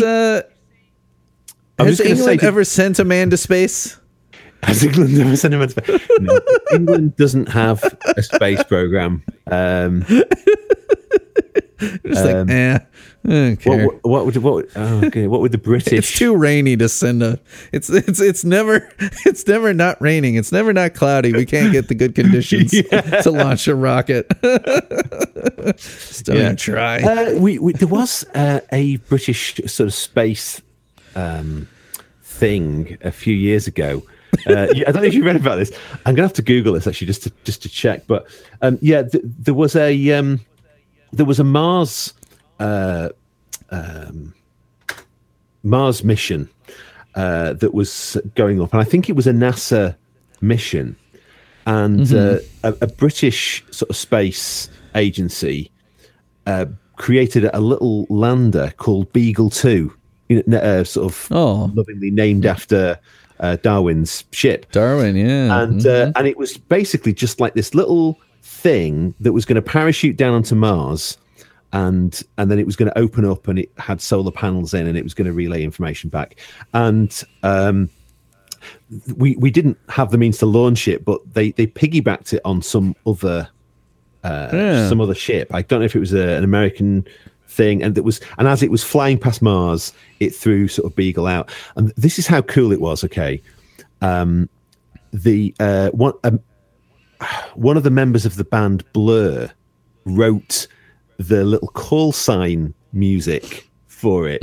So what was going to happen was this thing was going to land on Mars, and then they were going to hear that it was successful with this little call sign, this musical signature written by one of the band members from Blur.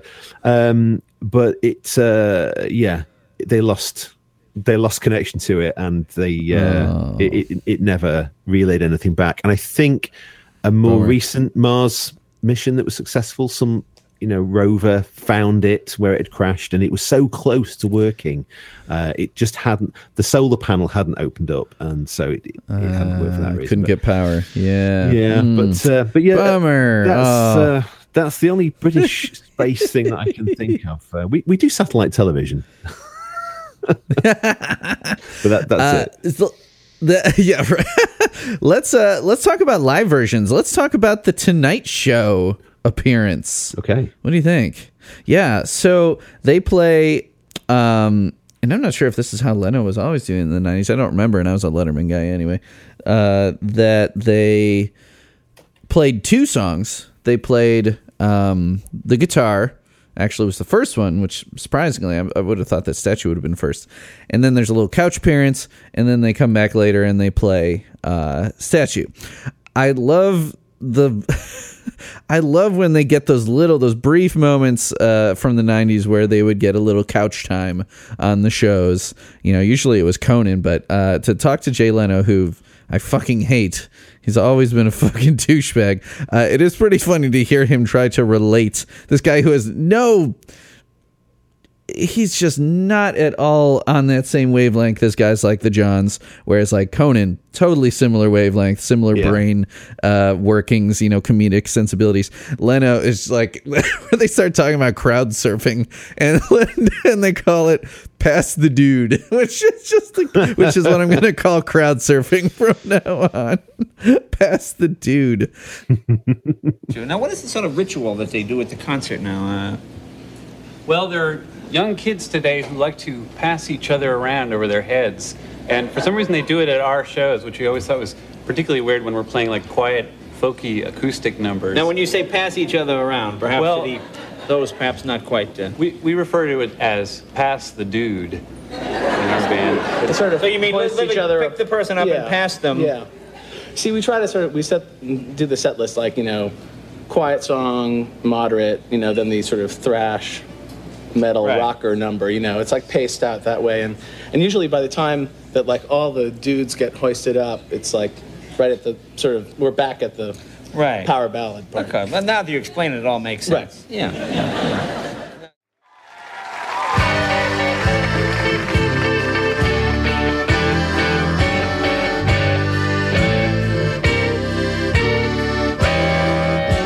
The statue got me high. The statue got me high.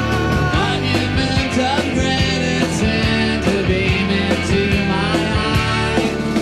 The statue made me die. The statue made me die. It took my hand, it killed me, and it threw me to the sky. Stone had called to me, and now I see the things the stone has shown to me. A rock that spoke a word and animated men of room that can be heard. And though I once preferred a human being's company, they fell before the monolith that towers over me. What do you think about their performance here on the Tonight Show? I really like this. This sounds so much like the live show from the time, but if you compare this to the '94 live setup that they had, which was like the John Henry Band, they played this song a little bit differently. They slowed down sections of it, and I always thought that was a bit bogus. I like the sort of constant speed of it, because although it does have those sort of slow down moments, sort of breakdown moments. Now it is your turn. It's the slowdown for me is a mistake, and I don't know why they did that. This is absolutely spot on. All the recordings I've heard from this era, this 1993 period, where they just got a band, 93, sorry, where they'd got a band together. To me, that they sound really great. They sound exactly how I imagine TMBG's band would sound. They got musicians in to do the parts that were on the record. It's sort of from 94 onwards, when they started writing for the band, I guess that's when they sort of came at it from a different angle. But yeah, Right. The pace of this is absolutely spot on. It captures the energy of the record and takes it up a level. It's really good. So this performance is notable in that it is the only TV appearance for Jonathan Feinberg, known as J.D. Feinberg at the time, as he will explain in a little sound clip that he sent us. He's going to tell us a little bit about what it was like being on, I guess a little bit about The Late Show as well as The Tonight Show. Jonathan Feinberg called in. Let's listen to it. Hi, this is Jonathan Feinberg, known at the time as J.D. Feinberg, to disambiguate me from the other Johns in the band, some of whom you know. I do remember things about playing The Tonight Show with Jay Leno. I remember in the studio that it was a union shop as opposed to the David Letterman show. David Letterman, everything was really efficient, easy, high quality, fun, and the stage sound was, in fact, the best live stage sound I've ever had. That was with Lisa Loeb. With the Giants, we played The Tonight Show, and it was a union shop, and so you literally were not allowed to touch a microphone. There had to be like 2 or 3 guys handling the microphone stand if you wanted it moved. I also had to play inside a plexiglass box, which I had never had to do before, and it was uncomfortable, and the sound wasn't very good. So there was that. Branford Marsalis was really, really nice to us. In fact, the whole band, everybody was just so kind and fun to be with and enthusiastic, way into the music, and they played their asses off. And in fact, the trumpet player, whose name unfortunately I cannot remember, was so into us that when we played LA again, he showed up and like joined us on stage. It was really great. I also remember after taping, running to the airport, flying to San Francisco, checking into our hotel, the Phoenix, just in time to turn on the TV and watch ourselves do the show, and that was really fun. So those. Oh, and of course, I remember hanging out with Sid Straw, who is one of my favorite humans. So there you go. Sid was great. Everybody was. It was just a really pleasurable, fun time. So yeah, he did not get any appearances in music videos. I mean, heck, only Doherty and May Monet only got one video, Snail Shell, and then their eras were over by the time Dr. Worm rolled around. It's his time to shine, and what's weird is that the Tonight Show band is playing along with him. For some reason, their drummer, whatever their drummer's name is also playing in the distance. Did you notice that from that one? From wherever those drums are located, side stage, their drummer is playing as well. Yeah, if you look when they do a side shot of the drums, you'll see of JD on the drums. Jonathan, he doesn't go by JD. That was only for that being in the band. You can see their saxophone player is the one covering the sax lines, the house band, and then behind him you can see the other drummer kind of playing quietly. It's like, why do you need double drums? I mean, unless you're going to do something really wild and play into that, it's just kind of funny that he's playing along. Which they've had studio drummers play along with them, like Anton Fig has played with them on the Late Show when they've played Letterman back in the duo era. But that makes sense if there's no drummer there. Anyway, so Feinberg, his drums are definitely the prominent ones in the mix, and he sounds great. What do you think of his stories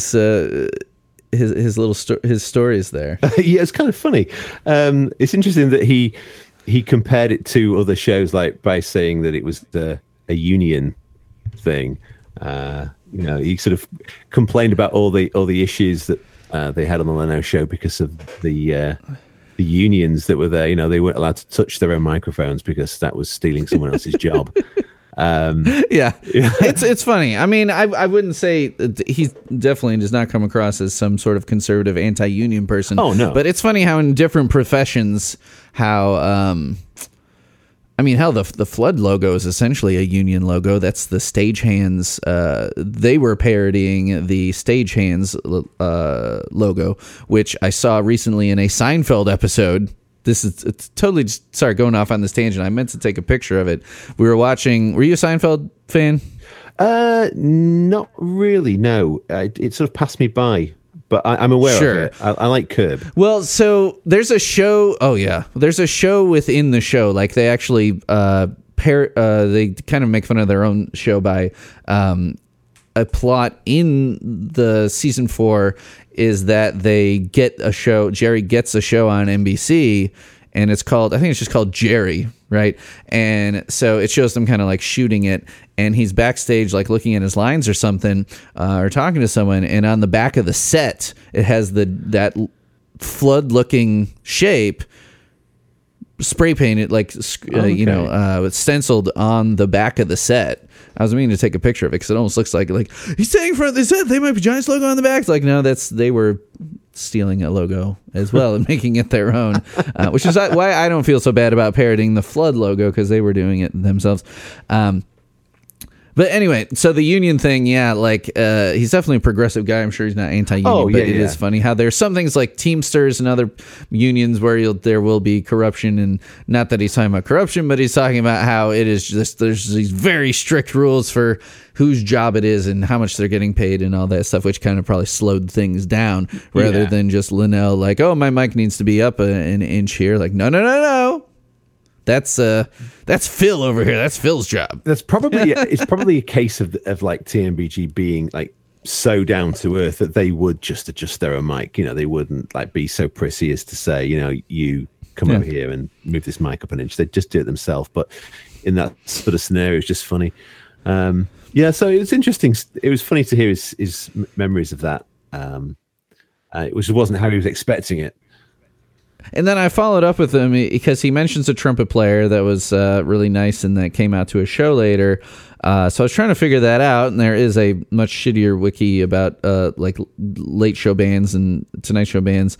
So he finally figured it out. It's Sal Marquez, who played with Zappa like 73 to 75. Played on Zappa Records and live. Yeah. And he told me, Jonathan said, he kept saying to us, I haven't had this much fun since Zappa, and this reminds me of playing with Zappa. And I said, damn, that's some high praise right there.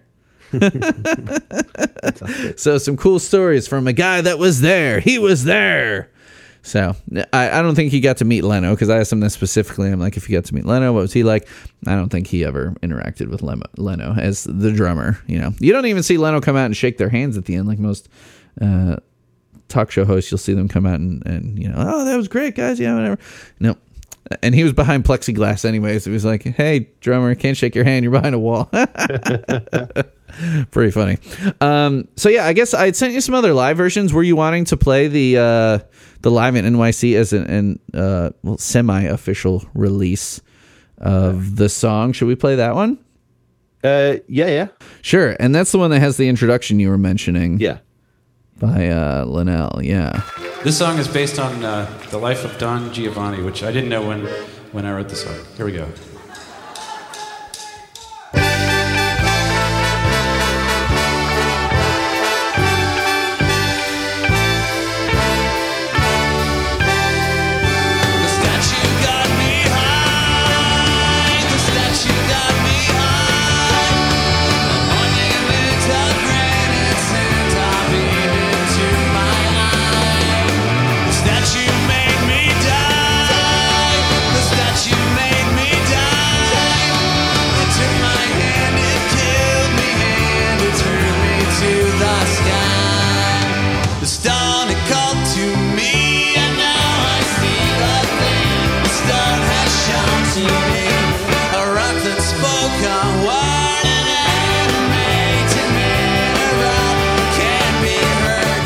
You probably noticed what I'm talking about with the sort of slowed down sections. It just seems slightly just slower, and it's for me it spoils the pace of the song, which is pretty fast. They did go through a period where they played a number of songs slower. One of them was Anna Ang. In fact, they even used to say, we've been playing this song too fast for 20 years. I don't know if I've heard that. Yeah. Okay. It probably wasn't 20 years. They played Anna Ang a whole lot slower, sort of in the late 90s. But thankfully they've sped up again. There's just something about this I doesn't quite sit with me. So I'm not a big fan of this version. I agree. The other live performance they did was something you uploaded. Why don't you tell us about this one? Yeah, well, when they came to the UK to promote the single, they appeared on the Jonathan Ross show. Now, Jonathan Ross is well known in the UK. He's had a lot of different chat shows, and he was really kind of a pioneer of that American style format that you're so familiar with, like you've got a late show and then the late show and the later show with this person and that person. Jonathan Ross kind of stole that format and brought it to the UK. So it's very, very similar setup. And I was so excited to see this. They mentioned it at this mini tour that they were going to be appearing on the Jonathan Ross show. Massive cheer went up. Everyone was so excited to see them on TV. And they performed it because they were touring as a duo. So they performed it with the house band for the show, which was the Love Band, fronted by Steve Naive. And he played with Elvis Costello and the Attractions for quite a long time. I think he was like super cool classic lineup. So interesting that they would be performing with that. The sound on it, at the time I was like, oh, this doesn't sound so good. Like years later, I listened to it and I think, it's not so bad. But at the time, I felt like the voices were straining a little bit, and it is really hard to get levels right in a TV studio, I imagine. Some TV studio performances come across really, really well, and others just not so well. But apart from the vocals perhaps being not quite the best they can be, this is a really, really great performance, and the first time I had ever seen them playing with a full band. Speaking of rehearse some of these items, but now the peak of this awesome K2 of a program is upon us to play us out in their own unique style, probably the most dangerous and exciting rock and roll band in the world today. The only group, in fact, that have had the insight and courage to point out that everybody wants to wear prosthetic foreheads on their real heads. Please welcome They Might Be Giants.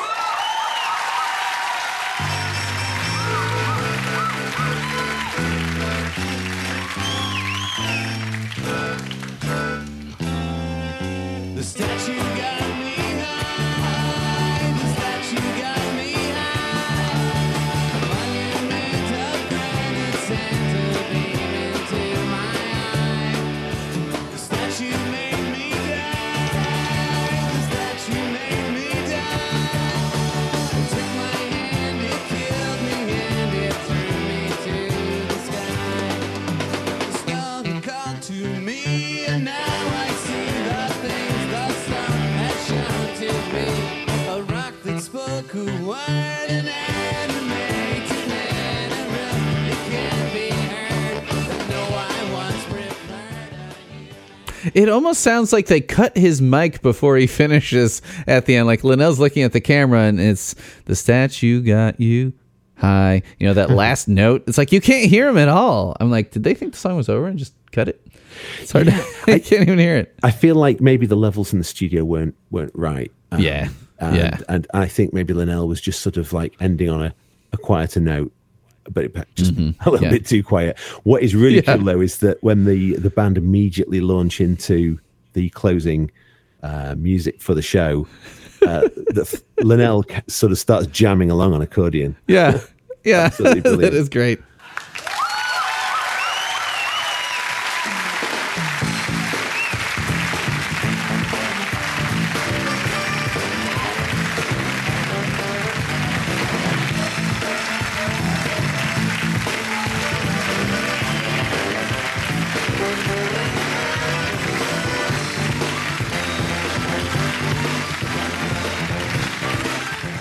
So the one other small live clip I wanted to play is it's from one of Peter Gritch's uploads you can find on the in the Miscellaneous Tea Facebook group at the Downloads tab here. October 18th, 1992 at Variety Arts in New York.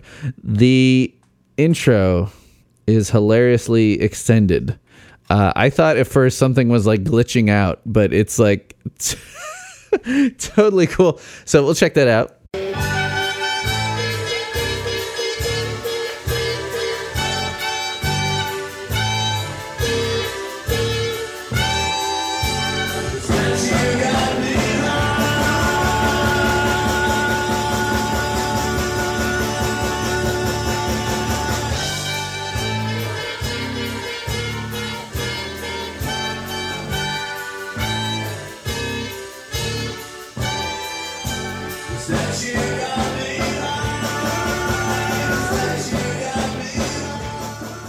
The statue got me high, and then it kind of goes back into the intro again, and then back into it. Yes, I've heard that a couple of times. Yeah, it's wild. So, was that a thing that they were doing there for a minute? I don't remember that. I have heard that, but I've never heard that live myself. No. Yeah. I don't know why they would do Pretty that. Wild. Just. They probably just get bored. They must do these things to relieve the boredom. Yeah, just to make themselves laugh. Like, this will be funny. And it is. Let's get to the cover section here, because Cara is like, when are you going to be done? And I'm like, it's Daryl, you know. No, it's Statue, really. I mean, Statue is just epic. You nabbed some good songs, man. I know. Should we do yours? Well, yours is the oldest cover, being from right when the song came out. I think we should do that one first. Can I do a disclaimer? Let's listen to some dumb kid called Astral V. Sure, give the disclaimer before I just want to say I am kind of embarrassed about this, but stop. Yeah, it's 1992. I'm 16. I've just got very, very excited about The Statue Got Me High, and I wanted to record a cover. And this was on a 4-track. It was the first 4-track that I ever owned. A guy that I was starting a band with, it was his drum machine. I recorded the vocals like in my bedroom, in my parents' house, and it was that time when I was like not quite sure of my singing voice, and I was probably singing quietly so that people didn't hear. Right. The vocals are bad, and I am kind of embarrassed about the whole thing now. But yeah, I dug it out recently. I was going through all my old cassettes. That was one of my lockdown projects, and I found this. Yeah, I can't believe that you still have this. Yeah, it's almost 30 years later. Yeah, no, that's great. It's great for stuff like this.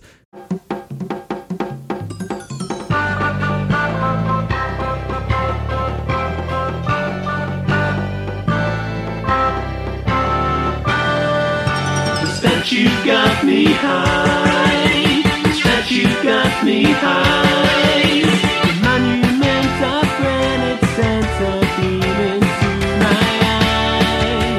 That you made me die. That you made me die. Took my hand, it filled me, and it flew me to the sky. The sound it called to me. Now I see the things the sun has shown to me. A rock that spoke a word, an animated mineral can be heard. And though I once preferred a human being's company, they paled before the monolith that towers over me. The statue got me high. The statue got me high. The truth is where the sculptor chisel chipped away the light. The statue made me cry. The statue made me cry. The cup contained a finish where there used to be. I really like your old cover. It's just got that perfect. It's that perfect nostalgia point for me. That 90s, like I've recorded on 4 tracks too. My first band's first album was recorded on a 4-track. It just sounds like it's that youthful exuberance combined with like that sound quality that just takes me back, man. Takes me back to a time when Daryl had hair. Combined with hadn't figured out how to sing on tape yet. Yeah, this period of time, I think, when you get into recording where you've only heard yourself sing in your own head, and you think you've got a great singing voice, and then it's only when you start to commit things to tape that you get this sort of like feedback, your own feedback of like how you actually sound. So yeah, I think it took me like 3 or 4 recordings before I started to get a voice on tape that I was really happy with, and this was definitely the first thing that I ever did. So yeah, but it's part of your learning process, and it's documented in a way that you can appreciate where you're at now. Well, it's just found its biggest audience. And your podcast. Yep. You got over. Yeah, I mean, this is a Statue Got Me High episode. Probably 2,000 people just heard that. Yeah. So there you go. It's great.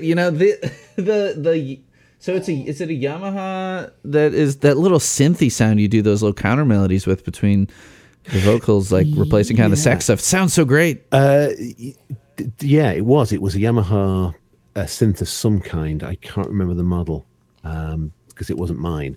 But I was playing sort of my keyboard on it, and then the rest of the sounds came from, I think a Boss drum machine, and then like another little kind of Yamaha sound module. Yeah.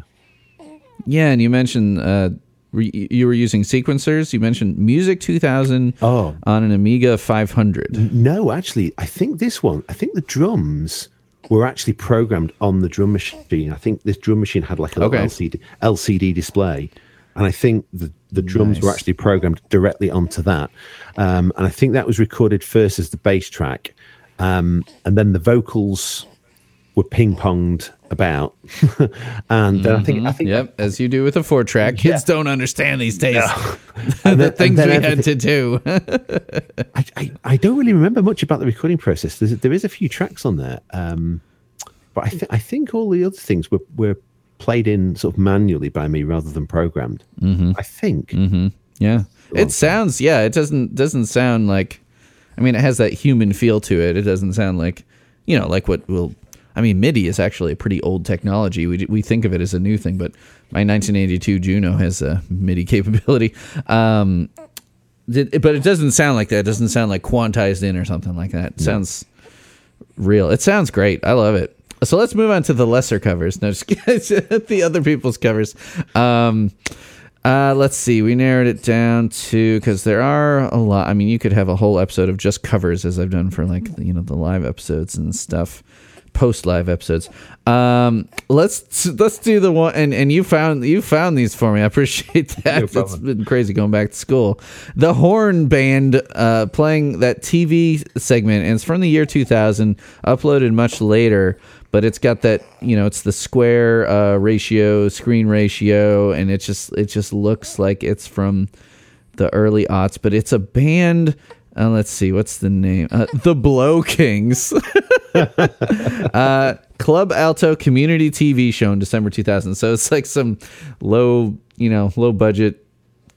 Yeah, like what do you call it? Public access TV is what we'd call it here. I don't know.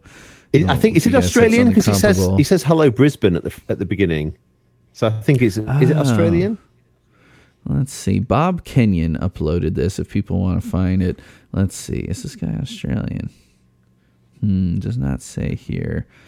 Mind you, he says hello Brisbane, which I don't think is how Australians pronounce He's Brisbane. in Australia, but not Australian. It's an American band in Australia. I hope Brisbane, Edinburgh. I hope you're enjoying this.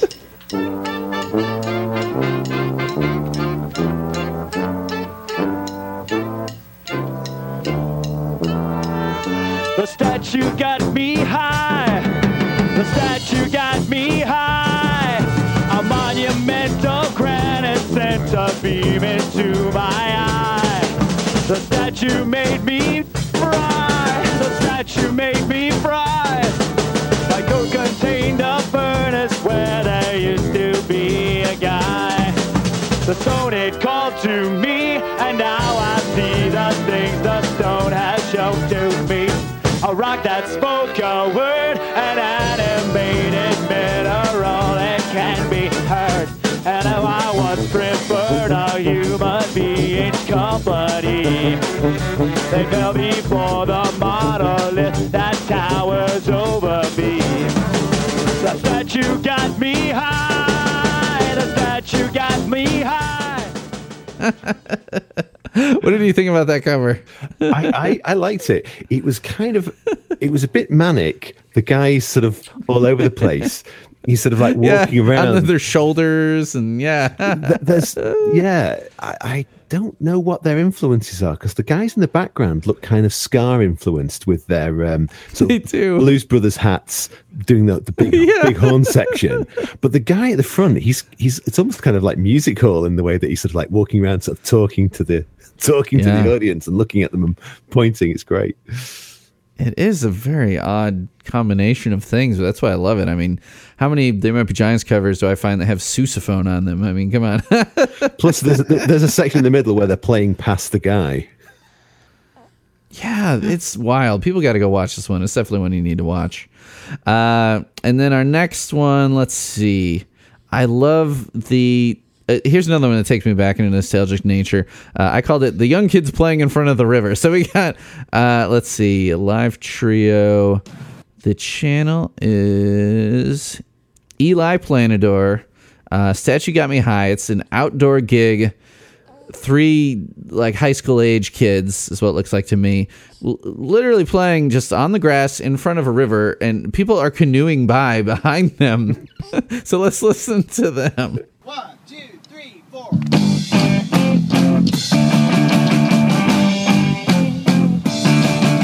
The statue got me high. The statue got me high.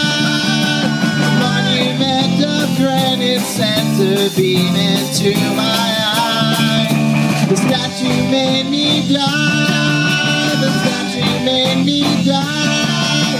Took my hand, it killed me, and it turned me to the sky. The stone had called to me, and now I see the things the stone has shown to me. The rock spoke a word, an animated mineral that can't be heard. And though I once preferred a human being's company. Yeah, El Planador is the name of the band. It's Eli Planador is the channel, but El Planador is the name of the band. The Julie Fund Walk, so maybe a charity event of some kind. What do you think of these guys? I love this, and when I thought this would be right up your street because it's got this sort of punk sensibility, and I like the fact that it's a trio.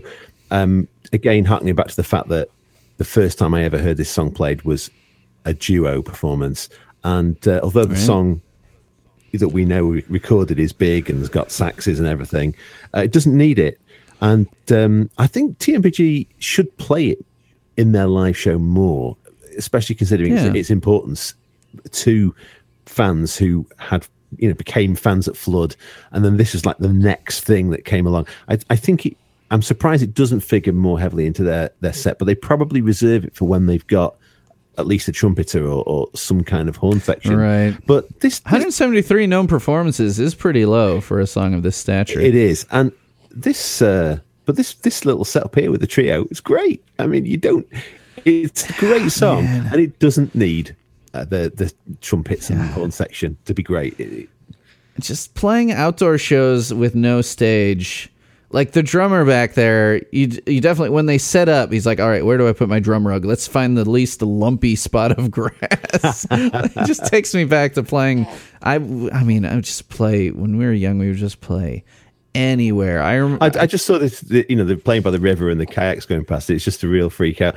I have played outside once. There's a video. Really? Just once? Yeah. Remember, this is Britain, clouds and rain, and we live under a permanent blanket of grey. It's actually, there's a video on my channel of me playing Birdhouse outdoors, and it's notable for the fact I'm wearing shades and they slip off my face slowly throughout the performance, and I'm playing piano, so I can't push them back up. Can't do it. The weirdest place of it. The worst thing is when a mic stand starts sagging in the middle of a song. Well, I was building up to the fact the weirdest place I've ever done a gig was the rehabilitation unit of a hospital. It was really cool, actually. I mean, somebody asked us to do it because like a relative of a band member was, working in the hospital, and they said, we're opening this new rehabilitation unit, and they were really appreciative. And they just opened this new, basketball court with like wheelchair basketball, and they.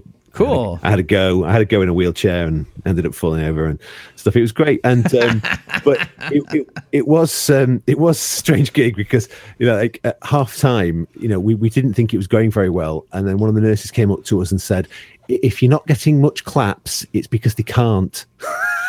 They can't clap." And there was people being wheeled in. This is the handless unit. Oh no. Gonna get canceled for that one. Oh well, this is the thing. No, it's a bit of black humor. You got to laugh at it. They're not the target of the joke. It's like the target of the joke is me and my band that's not getting any applause. No claps. But just assume it's just assume it's because they're too injured to clap. Exactly. Oh no. But yes, I like that. I like the video, and that's great. Great.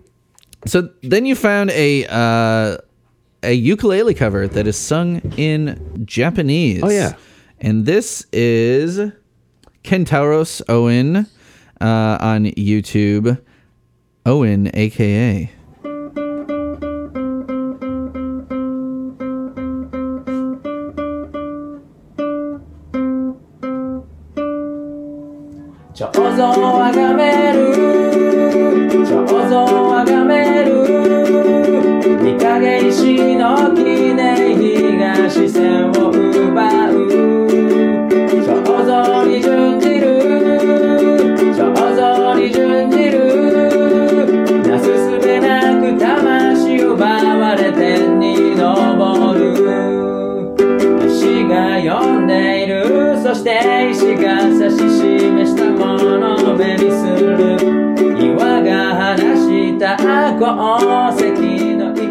This is super fun. I love hearing stuff translated. I mean, he had to do that himself. I mean, they never sang it in Japanese. It's kind of like us doing Birdhouse in Latin. He had to do his own translation. So I'd be interested to know. I should ask Noah Daniel, who, our German friend, who is fluent in Japanese. I should ask him what he thinks of this one, how the guy did with his translation. If it, is it musical as far as the Japanese goes? What do you think of this? I love this. This actually appeared. Someone posted it to Miscellaneous Tea recently, I think. So it came up in the feed when I was searching for Statue, and I thought, oh, this is great. I love everything about it. I love the fact that he bows when he comes on the stage. And it's really, really slick, really, really slick. And then he bows again at the end. Yeah. There's quite a few of his ukulele covers online. Yeah. Cool. I'll have to check some other ones out. It's really well done. And then we got a chiptune version. Can't go without a chiptune version. And this one, you found the best one because there were a couple. Yeah. And there are some other like remixes and stuff like that are kind of like, that middle ground of stuff like that. This is The Lonely World Builder.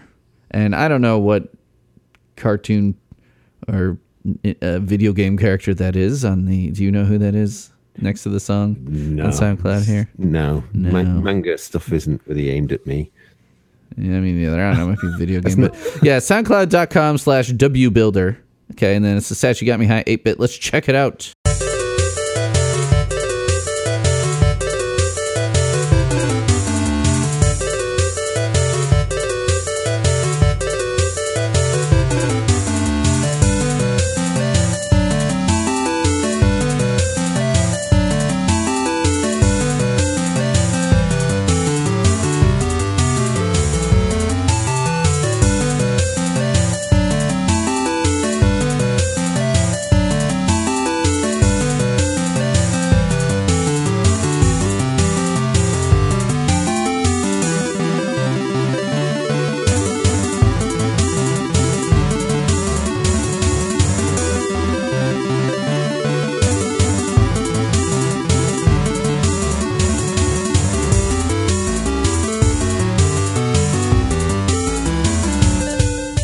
This was just done last year, July 2020.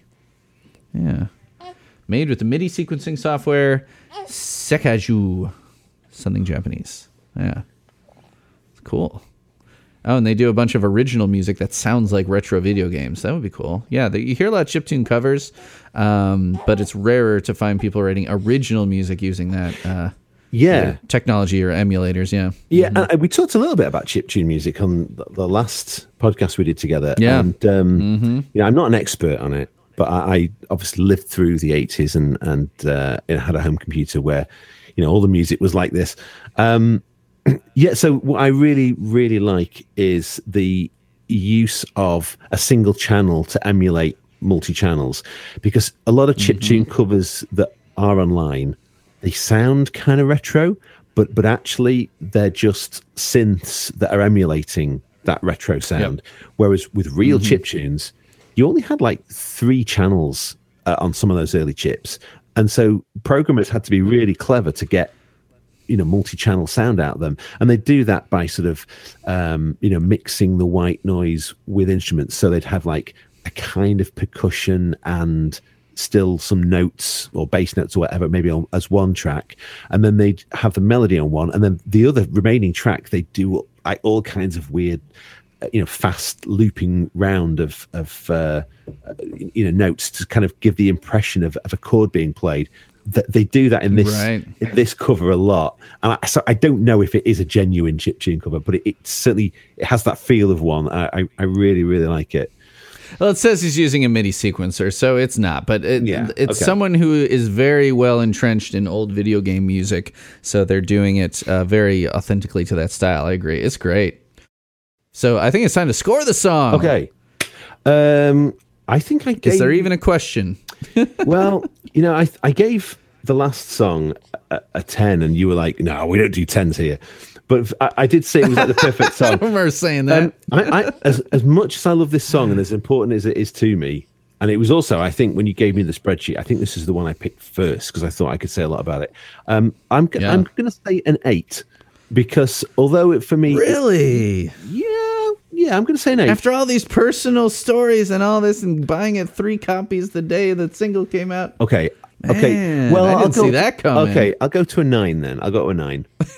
Yeah, I was trying to be. Stick to your guns, fucking jelly bone spine. Just because I'm docking a point off for what I consider to be an almost perfect TMBG song. I'm docking a point off it just because I think the recorded version of the song kind of just slightly misses the mark of being great on account of like the drum production and also the drum. And also I think the use of horns in the recorded version is a little bit over the top, and perhaps because of it not being a real band, real drums, real bass, I feel like they dominate the recording a little bit. Live versions, you know, they kind of add a different interpretation to it. But yeah, I'm gonna say 9 then. Sure. 9. I was docking 2 points. You're gonna give this you're gonna go higher. I'm giving this a 10. Okay. This, I so rarely go higher than my guess. I understand your thing against the drum machines, but Apollo is my favorite album. Yeah. And there's a bunch of 10s I'd give on this album. I'd have to go through and see, because I am stingy about my 10s. But I just put out the Call You Mom episode, and that one, I gave it a 9.9. I love that song. It's one of my favorite songs of this century from them, but Statue's got to be a 10. If Call You Mom's a 9.9, Statue's got to be a 10. I love the saxes. I love everything about it. It's so catchy. It's endlessly interpretationable. That's not a word. Well, interpretable. Proof that. I don't know. Yeah, something like that. Right? Yeah, exactly. Right. There's just like so many things to talk about. The video's amazing. Everything about it. And it was one of their biggest hits for good reason, whether they were trying to write Birdhouse 2 like you claim or no. I mean, I think either way. Ramona, you getting cranky? Here, get up to the mic here. What do you want to say? What do you rate this song? 9. Come on, what do you give it? What do you think? Is it a 9 or a 10? It's a 9.9. Oh, honey. Oh, there we go. It is a great song. Yes. And the thing is, I do absolutely love it. And I'm giving the 9 to the song alone, and I'm kind of ignoring the fact that there is an amazing video and that there's this huge fantastic memory that I've got attached to it, both of it being played at my first ever show and then being new material for the first time. I'm kind of plowing through that and just saying, how does this, if I give it a 10, then I literally would have nowhere to go for other TMBG songs, and there is other songs that I've come to love more than this. So yeah, I'm a 9, a very solid 9 for it. Just sure. Yeah. No, that's fine. Yeah, that's fine. All right. So yeah, I don't mean to shove you off the phone here, but plug your stuff super quick because we're about to lose the call because of my battery. It's over, baby. I mean, you're recording yourself, so if the call dies, you could say Astro B on SoundCloud. Oh, okay. Yeah. Check out my. I'll do that. And you got a Bandcamp now too, right? We'll give the addresses there. I do have a Bandcamp. It is. It's not Astral B. I never really intended to release music as Astral B. Right. It's Darrell Till, DARRELL.bandcamp.com. Sounds cool when you say it like that. I like that. All right. Thanks again for being on, man. That was super fun. I knew it would be a fun one. Great song. Great talking to you again. And I'm sure we'll be messaging each other about something related or unrelated. Probably, like tomorrow, because there have been quite a lot of messages going back and forth, especially with the Roman covers and the purple toupee thing. It's been fun getting to know you through TMBG and all this stuff, man. It has. Oh, that's so cute, baby. Oh, Ramona doesn't like you though. Sorry. No, she's like, I just want to get off this leg here and go. I don't know. She's just a baby though, kind of a blob. All right, so I think that's the end of the episode. Go subscribe to the show and give us good reviews. I never say that. Review the show. Give star ratings, but only if it's good ratings. Bye-bye. Was just a statue standing where the statue got me high. And what they'll find is just a statue standing where the statue got you high.